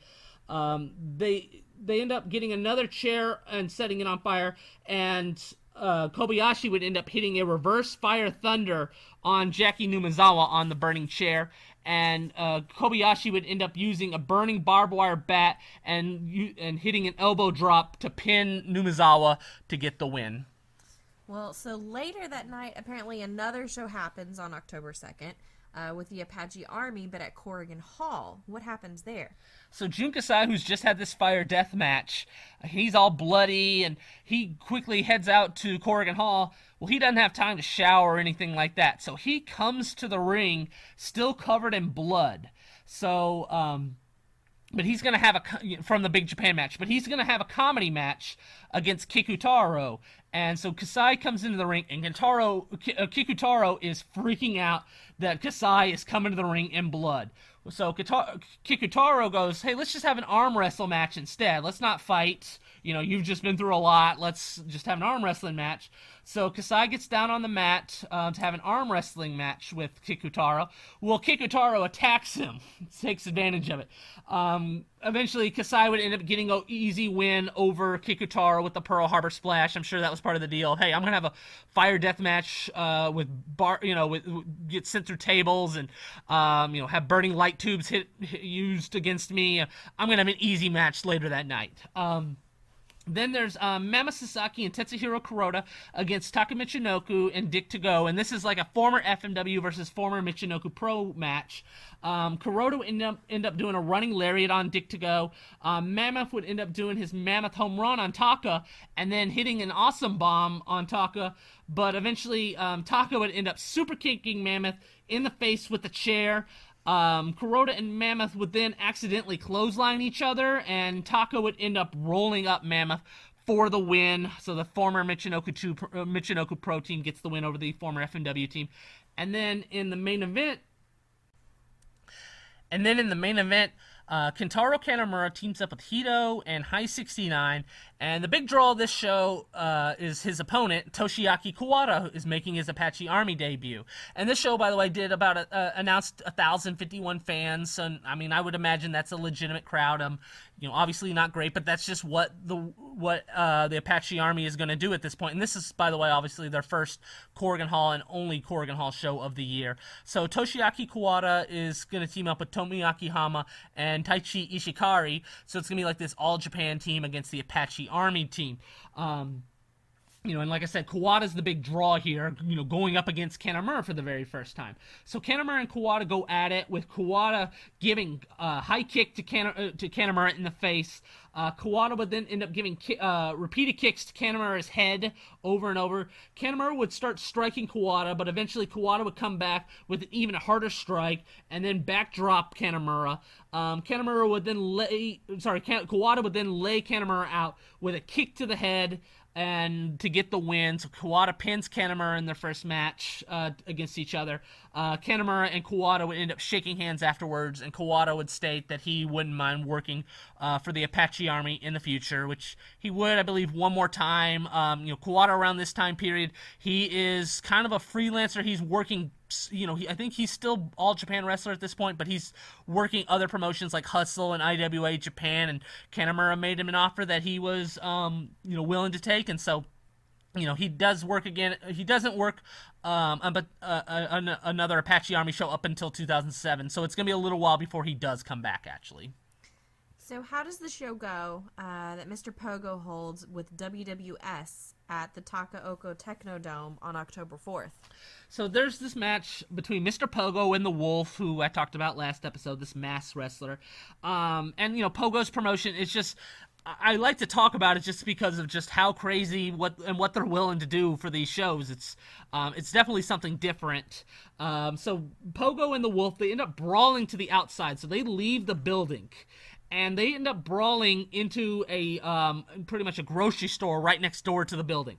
So Pogo ends up putting the Wolf in a shopping cart, and he ends up just pretty much taking him into the grocery store. So all these fans in the show are following Pogo and the Wolf, who is in a shopping cart that's being carried off by Mr. Pogo. Pogo ends up telling all the fans following him to be quiet, like shh, because you can't just all these people coming in just are going to disturb this grocery store. So while they're in this grocery store, Pogo ends up stopping and he ends up buying some drinks while he's there. They then go back to brawl. So Pogo takes a couple drinks, and they end up going back outside into the parking lot where they continue brawling. Well, Pogo ends up blowing a fireball at the Wolf, and they eventually, fight back into the building, into the ring, and Pogo then blows another fireball at the Wolf. Well, then another masked guy, I don't even know who he is, ends up going into the ring, and he ends up throwing powder at Mr. Pogo's face, and the Wolf ends up rolling him up to get the win. So, again, it's just something, Mr. Pogo's promotion, they're doing stuff that you don't really see every day, fighting outside, on streets, into the lake, in grocery stores. So, it's definitely an interesting promotion. And then the main event of this show is Jun Kasai against Ricky Fuji in a Thumbtacks death match. Ricky would end up slamming Kasai on the Thumbtacks, but eventually Jun Kasai would end up hitting a German suplex on the Thumbtacks, and he ends up hitting a Pearl Harbor Splash to get the win. So Jun Kasai would eventually become a regular for the WWS promotion as well. On October 6th at Korakuen Hall, how does the show go between the Apache Army versus Ricky Pro? So this is going to be a Ricky Pro show at Korakuen Hall. Kanemaru had returned back into the ring from his knee injury, from being out of the ring for 3 months, back on October 2nd. So now they're going to resume the feud between Kanemaru and the Apache Army against the Riki Choshu side. And on this show, it's Kanemaru, Tetsuhiro Kuroda, and Hito taking on Riki Choshu, Takashi Iwano, and Daisuke Sekimoto. Well, right away, the entire Apache Army attack Choshu and hold him down as Kanemaru hits a senton on Choshu. Well, Choshu would end up hitting a lariat on Kanemaru, and Kuroda would end up making the save with a chair shot to the back of Choshu. Eventually, Hito would end up hitting a facebuster on Iwano to get the win. So the Apache Army defeats the Riki Choshu Army, and all the Apache Army celebrate. And afterwards, Kanemaru declares that the war between the Apache Army and the Riki Choshu side is over. They're no longer going to feud with Choshu. They're going to now focus on a war with New Japan. And so Kanemaru, they got the win, so they declare, the war is over between Choshu. They're now going to focus on facing on a bigger promotion, the New Japan. So starting in 2006, the Apache Army will begin working with New Japan.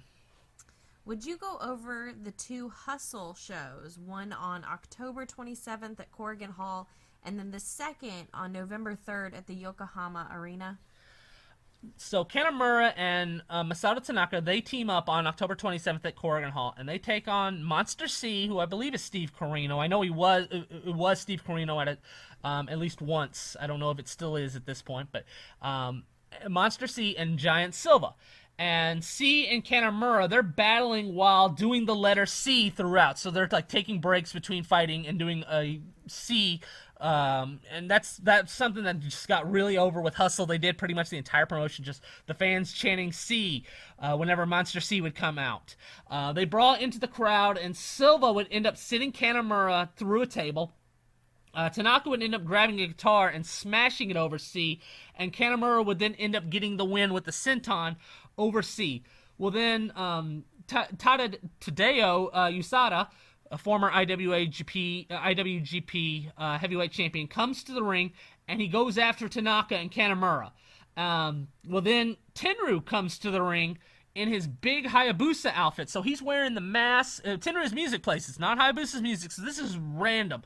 He comes out with his the Hayabusa gear, the Hayabusa mask, all of the face paint and everything. He comes in and comes into the ring, and he tosses out both Kanemaru and Tanaka and challenges them to a match the following week at the Yokohama Arena. And so at the Yokohama Arena, on November 3rd, it's Kanemaru and Tanaka versus Tenryu and Yasuda, and it's just Tenryu. There's no Hayabusa mask or anything like that, so it was real random why he had the Hayabusa gear when he came to the ring on October 27th. So this match is going to be for the Hustle Super Tag Team titles. Tanaka would end up sending Tenryu through a table.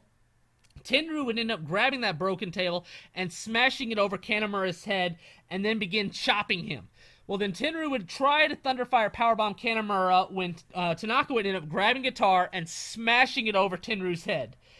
Kanemaru would then go for a lariat, but Tenryu would end up hitting him with one instead, and then finishes off Kanemaru with the 53 years old. So Tenryu and Yasuda wins the Hustle Super Tag Team titles over Kanemaru and Tanaka. And I've gone over Hustle before, where a show like this, Hustle at the Yokohama Arena, they're Kanemaru and Tanaka, they're making big time money, more than pretty much anything else they're doing, and these shows are a lot easier for them as well. On November 5th, Apache Army does a show in a new location, Shinjuku Face. Tell us about it. So the Shinjuku Face just opened up in 2005, so kind of like the Shinkiba First Ring, it's going to be this promotion that independent promotions run regularly. It's a little bigger than Shinkiba First Ring, so it holds about 650 fans or so. So, just in 2005, the landscape changed a lot, and pretty much it became, Corrigan Hall, Shinjuku Face, and Shinkiba First Ring. And so this is the first show that the Apache Army would run at the building, and they would announce 423 fans for this show. It's Kentaro Kanemaru, Tetsuhiro Kuroda, Mama Sasaki, and Hito. So it's like the FMW team, all the old FMW wrestlers, against Takashi Sasaki, Jintaro, High 69, Daisuke Sekimoto, and Miyawaki. So it's just all Apache guys that never worked FMW. And it's a 2 out of 3 falls match. There's a really cool spot in this match where Daisuke Sekimoto ends up suplexing both Kanemaru and Kuroda while they suplex Takashi Sasaki. Hito would end up getting the first fall win over Takashi Sasaki. In the second fall, Jintaro ends up doing a Sasuke special, but Kuroda would end up pinning Jintaro with a Tiger Suplex to get a win, the win for the F&W team, 2-0. So this was just a friendly competition between the Apache Army for this show. Matsunaga had been doing an angle in 0-1 the past couple of months, which had been nicknamed Stop the Matsunaga, which concludes on November 17th in Osaka. Can you go over what that was? So 0-1 was doing this angle going back to June 30th, where all these established karate fighters. Matsunaga had a karate background going back to, before he became a wrestler. Masashi Yagi, who was on the very first FNW show against Onita in a pro wrestler versus karate match, he's on this show as well. So, and they're taking on these young boy wrestlers. And so on this show on June 30th, Matsunaga takes on Osamu Namaguchi, who I went over a couple episodes ago. He's this young boy for 0-1. At this point, he's a 2-year pro.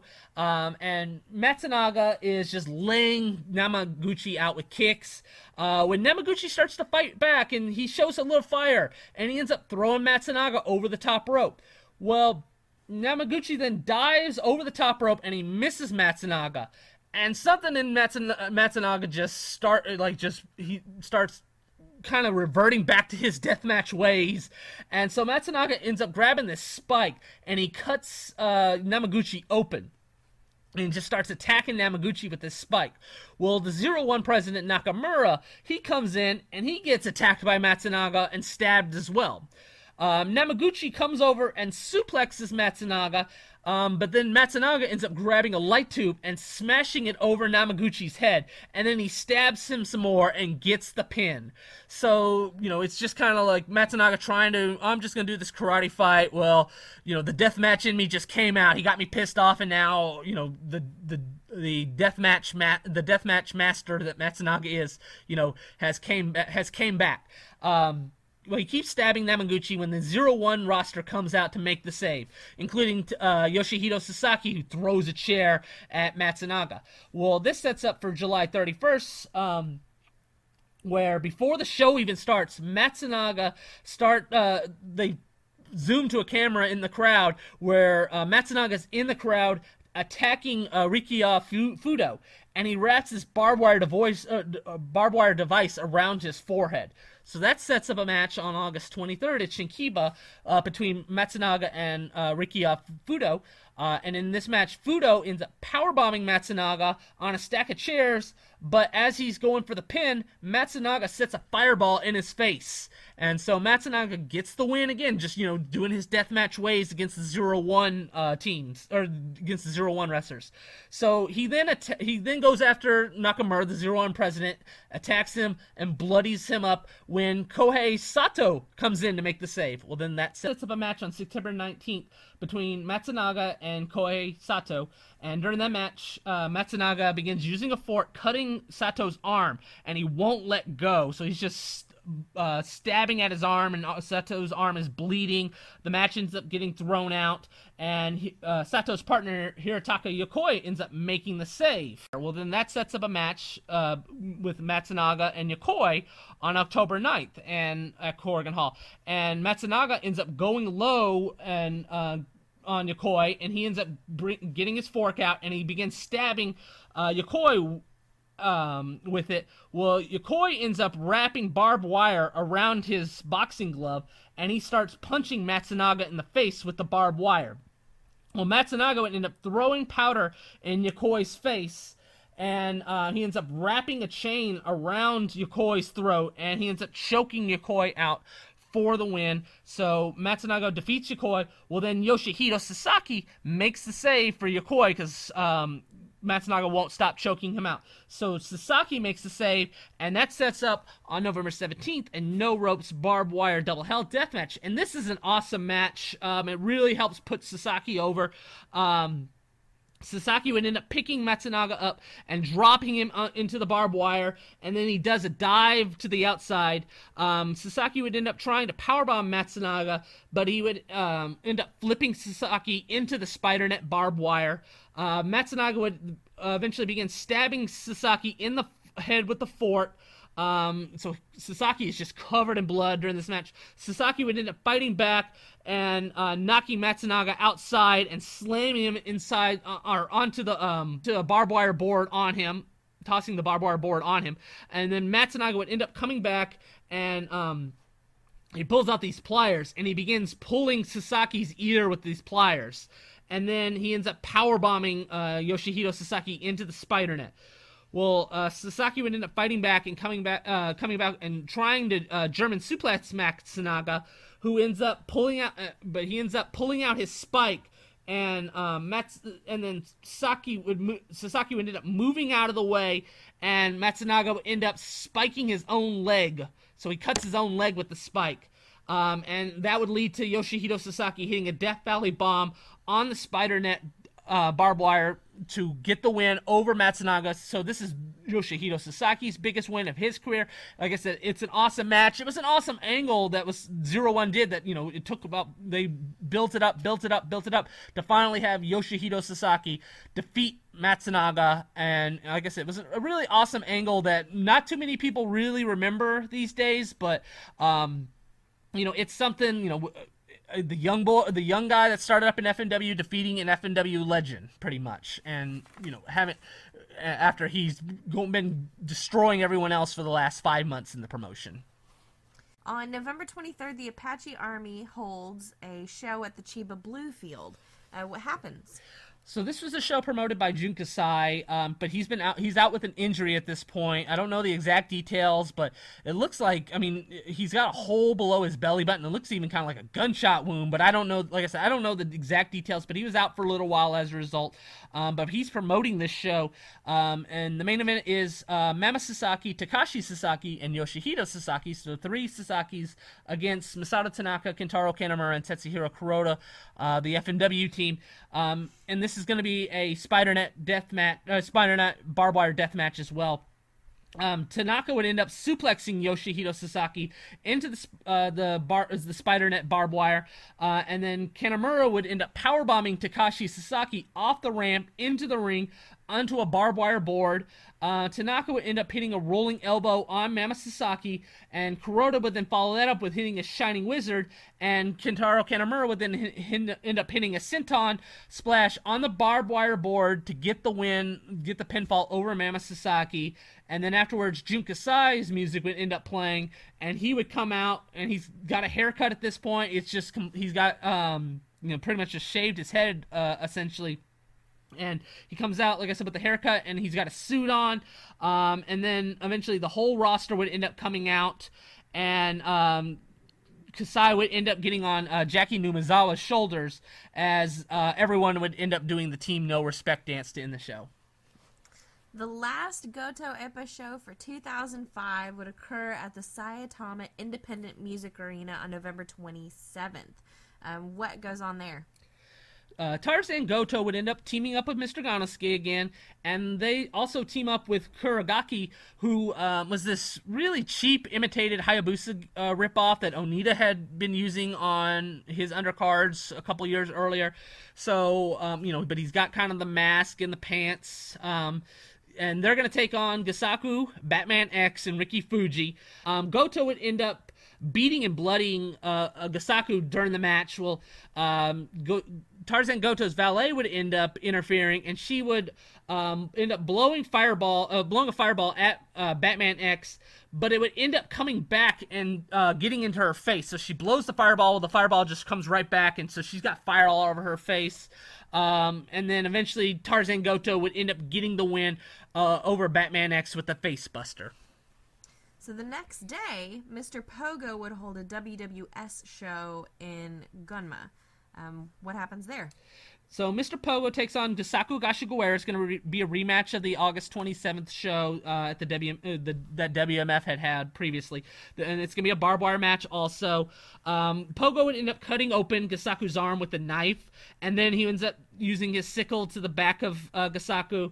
And by the way, this is a Mr. Pogo, Gasaku is dressed up completely as Mr. Pogo, so it's like Mr. Pogo versus Mr. Pogo for this show.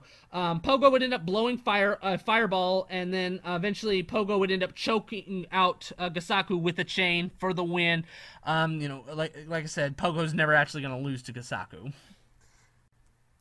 Chocoball Mukai promotes his own show at the Shinjuku Face on December 2nd. What happens at the show? So, Chocoball Mukai would have a match against Yuki Ishikawa. Chocoball had been wrestling Ishikawa for the last couple years and wanting to prove Ishikawa that he, knows this battle art style wrestling, that he's trained in kind of the shoot style fighting. And so he has this match against Ishikawa. He ends up knocking Ishikawa down with some strikes, but Ishikawa would end up catching one of Chocoball's kicks and then delivering a German suplex on Chocoball, and eventually making the referee stop the match when he puts an armbar on Chocoball. They end up hugging, and eventually Hayabusa would come out, and they would do Hayabusa's catchphrase to end the show. Oh. There's a show called Indie Summit on December 9th at Corrigan Hall. Can you go over what that was? So this show was kind of the beginning of it's December 9th, but it would eventually become the New Year's Eve independent show held at Corrigan Hall every year, where, they would, which, most people know, they run a large show that'll be like a tournament or something like that goes past midnight so that they can all celebrate the New Year's. And it's all these different promotions. Now it's mostly just Big Japan and DDT. But back then, it was kind of like this independent dream match show. And where all these different promotions are running, and for this show, it's a Big Japan versus Apache Army match on the show with Ryuji Ito, Abdullah Kobayashi, and Jackie Numazawa against Hito, Takashi Sasaki, and Mammoth Sasaki. Mammoth would end up awesome bombing Jackie Numazawa on a light tube, but eventually Ryuji Ito would end up hitting a dragon splash on Takashi Sasaki for the win. So this was, like I said, just kind of the beginning of the whole New Year's Eve show at Corrigan Hall, even though it wasn't actually on New Year's Eve. And then at Tokyo New Battlesphere, WMF holds their last show for the year on December 25th. Can you go over it? So I talked about with the Battlesphere that WMF was no longer running it. No promotion was no longer running this. They pretty much closed the building down because so many people were complaining in the neighborhood, because the building was just in a regular neighborhood, and so many people were complaining that not only was there bad parking and just the crowded area of people coming to a wrestling building in just a regular neighborhood, but also you had all these wrestlers fighting outside. And I talked about last episode where Ganosuke and Mammoth Sasaki, they brawled outside down the street into somebody's house, up their steps on their property and everything. So the neighbors all got together to shut the building down. Well, the company that was running the building would end up finding another building to hold wrestling shows at, and so they named it the New Battlesphere. But on this show, Ganosuke and Garuda. So Garuda is back with WMF, as a freelancer. Ganosuke is willing to bring him in for a couple shows. They team up. But the main event is Tarzan Goto against Soldier. And Goto and Soldier, they end up brawling all over the building. And Soldier would end up hitting a lariat 4 times on Tarzan Goto before knocking him down finally. So that's just, putting Tarzan Goto over of, this is how many times it takes for you to knock me down. Goto would end up hitting a lariat multiple times on Soldier before pinning Soldier to get the win. So Goto's obviously going to defeat the younger Soldier. Goto's valet would end up spitting fire at Soldier, and again, the fire would come back and hit her in the face. And this one looks nasty too, with like the fireball just right in her face. But afterwards, Soldier gets on the mic, microphone, and he announces that he is starting up his new a new heel group in WMF, and it's going to be called the New Generation Army, and it's going to consist of Gasaku, Minio Fujita, and Kenji Sararagi, who is best known today as Kamui in Freedoms. And he was a WMF dojo boy at the time who'd just been wrestling for the last less than a year or so. So it's going to be, the new guys, the new young boys, as well as Gasaku, be the top heels going up against the Ganosuke babyface side to go into 2006. And finally, there's a New Year's Eve show on 12/31 on December 31st at the Shinkiba First Ring. What happens? So there's this match with, I just talked about the Indie Summit show. So this was kind of the very beginning of an actual New Year's Eve show happening, but it was actually at the Shinkiba First Ring. This show went past midnight, so they celebrated New Year's during this show. And there's a match: Ricky Fuji, Onryo, and Apple Miyuki against Naoshi Sano, Goemon, and Soldier. And it's an elimination match. Apple Miyuki would end up eliminating both Onryo and Goemon, and then she would end up pinning Naoshi Sano. So then Mayuki is all excited that she just pinned Sano. She goes right after Soldier, who picks her up and drops her on her face and gets the pinfall over her to eliminate her. That leaves Soldier versus Ricky Fuji as the last two men standing. Soldier goes to pick up Ricky Fuji for a BUU. Ricky ends up getting out of it, but then Soldier would counter with a lariat and end up pinning Ricky Fuji. So Soldier gets the win in the elimination match, and afterwards, Ricky Fuji gets on the mic, and they're about to count down for the new year, and he ends up trying to convince Apple Miyuki to pull down her pants and moon the crowd. She teases like she's going to, and then decides not to. Then all the wrestlers get in the ring from the show, and Ricky ends up counting down to the new year and the start of 2006. All right, well, now that we've gone over all of the shows for the year, do you mind doing a recap and reviewing over for us the significant changes or occurrences that happened in 2005? Yeah, 2005 was this awkward year for Japanese wrestling, especially Japanese independent scene. But it's definitely kind of was the beginning of what today's scene is. I may mention how Shinjuku Face started up, and the independent promotion started running Shinkiba First Ring a lot more. Corrigan Hall wasn't getting used as much as a result. Apache Army only ran it one time this year. WMF in no way had the finances to run Corrigan Hall anymore, and it's just kind of what the independent scene has become, where Corrigan Hall is now like the big in a lot of ways a big show for the promotion, whereas just even a couple years ago it was you run Corrigan Hall every month to just kind of set up for a bigger show. And in a lot of cases, Corrigan Hall now has become the big show for promotions, and that's just what a lot of the Japanese wrestling independent promotions are at this point, today as well. Like Freedoms, like Corrigan Hall is the big show that they try and run for a couple times a year, and in between they'll run Shinkiba.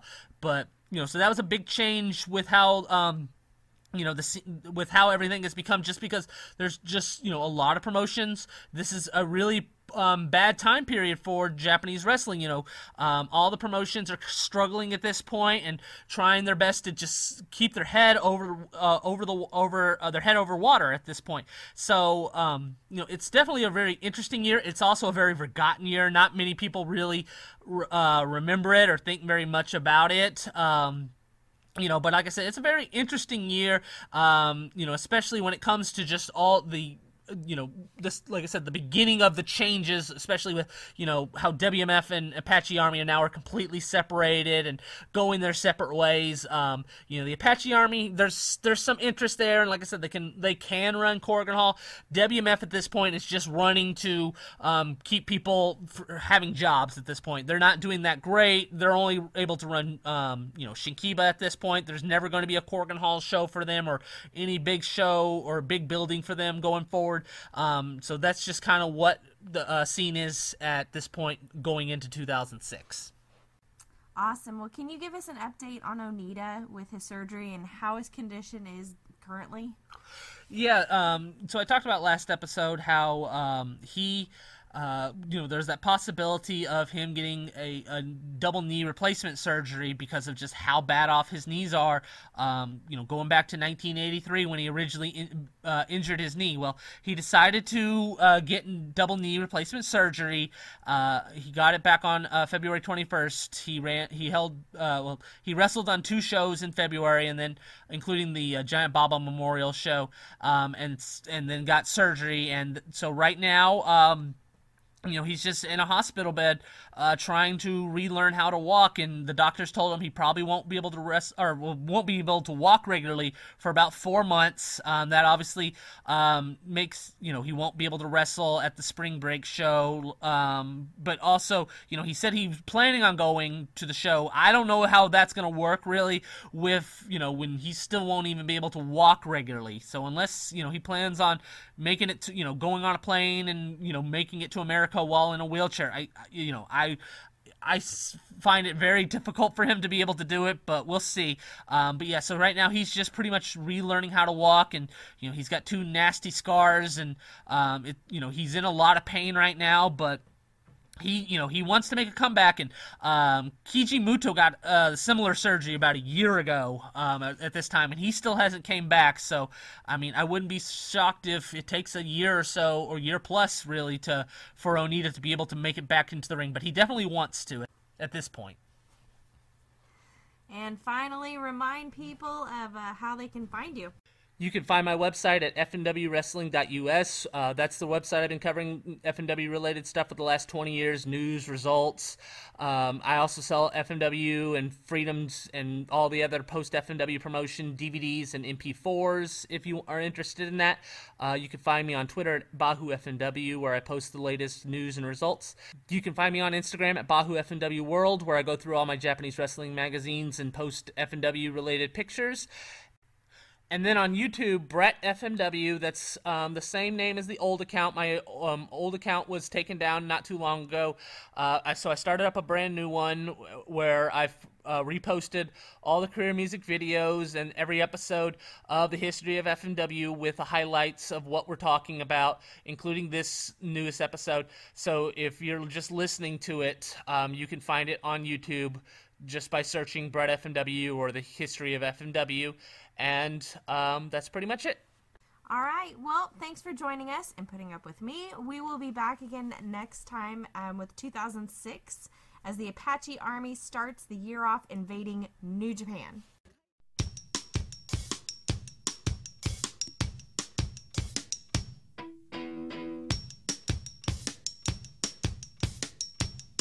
You gotta keep them separated.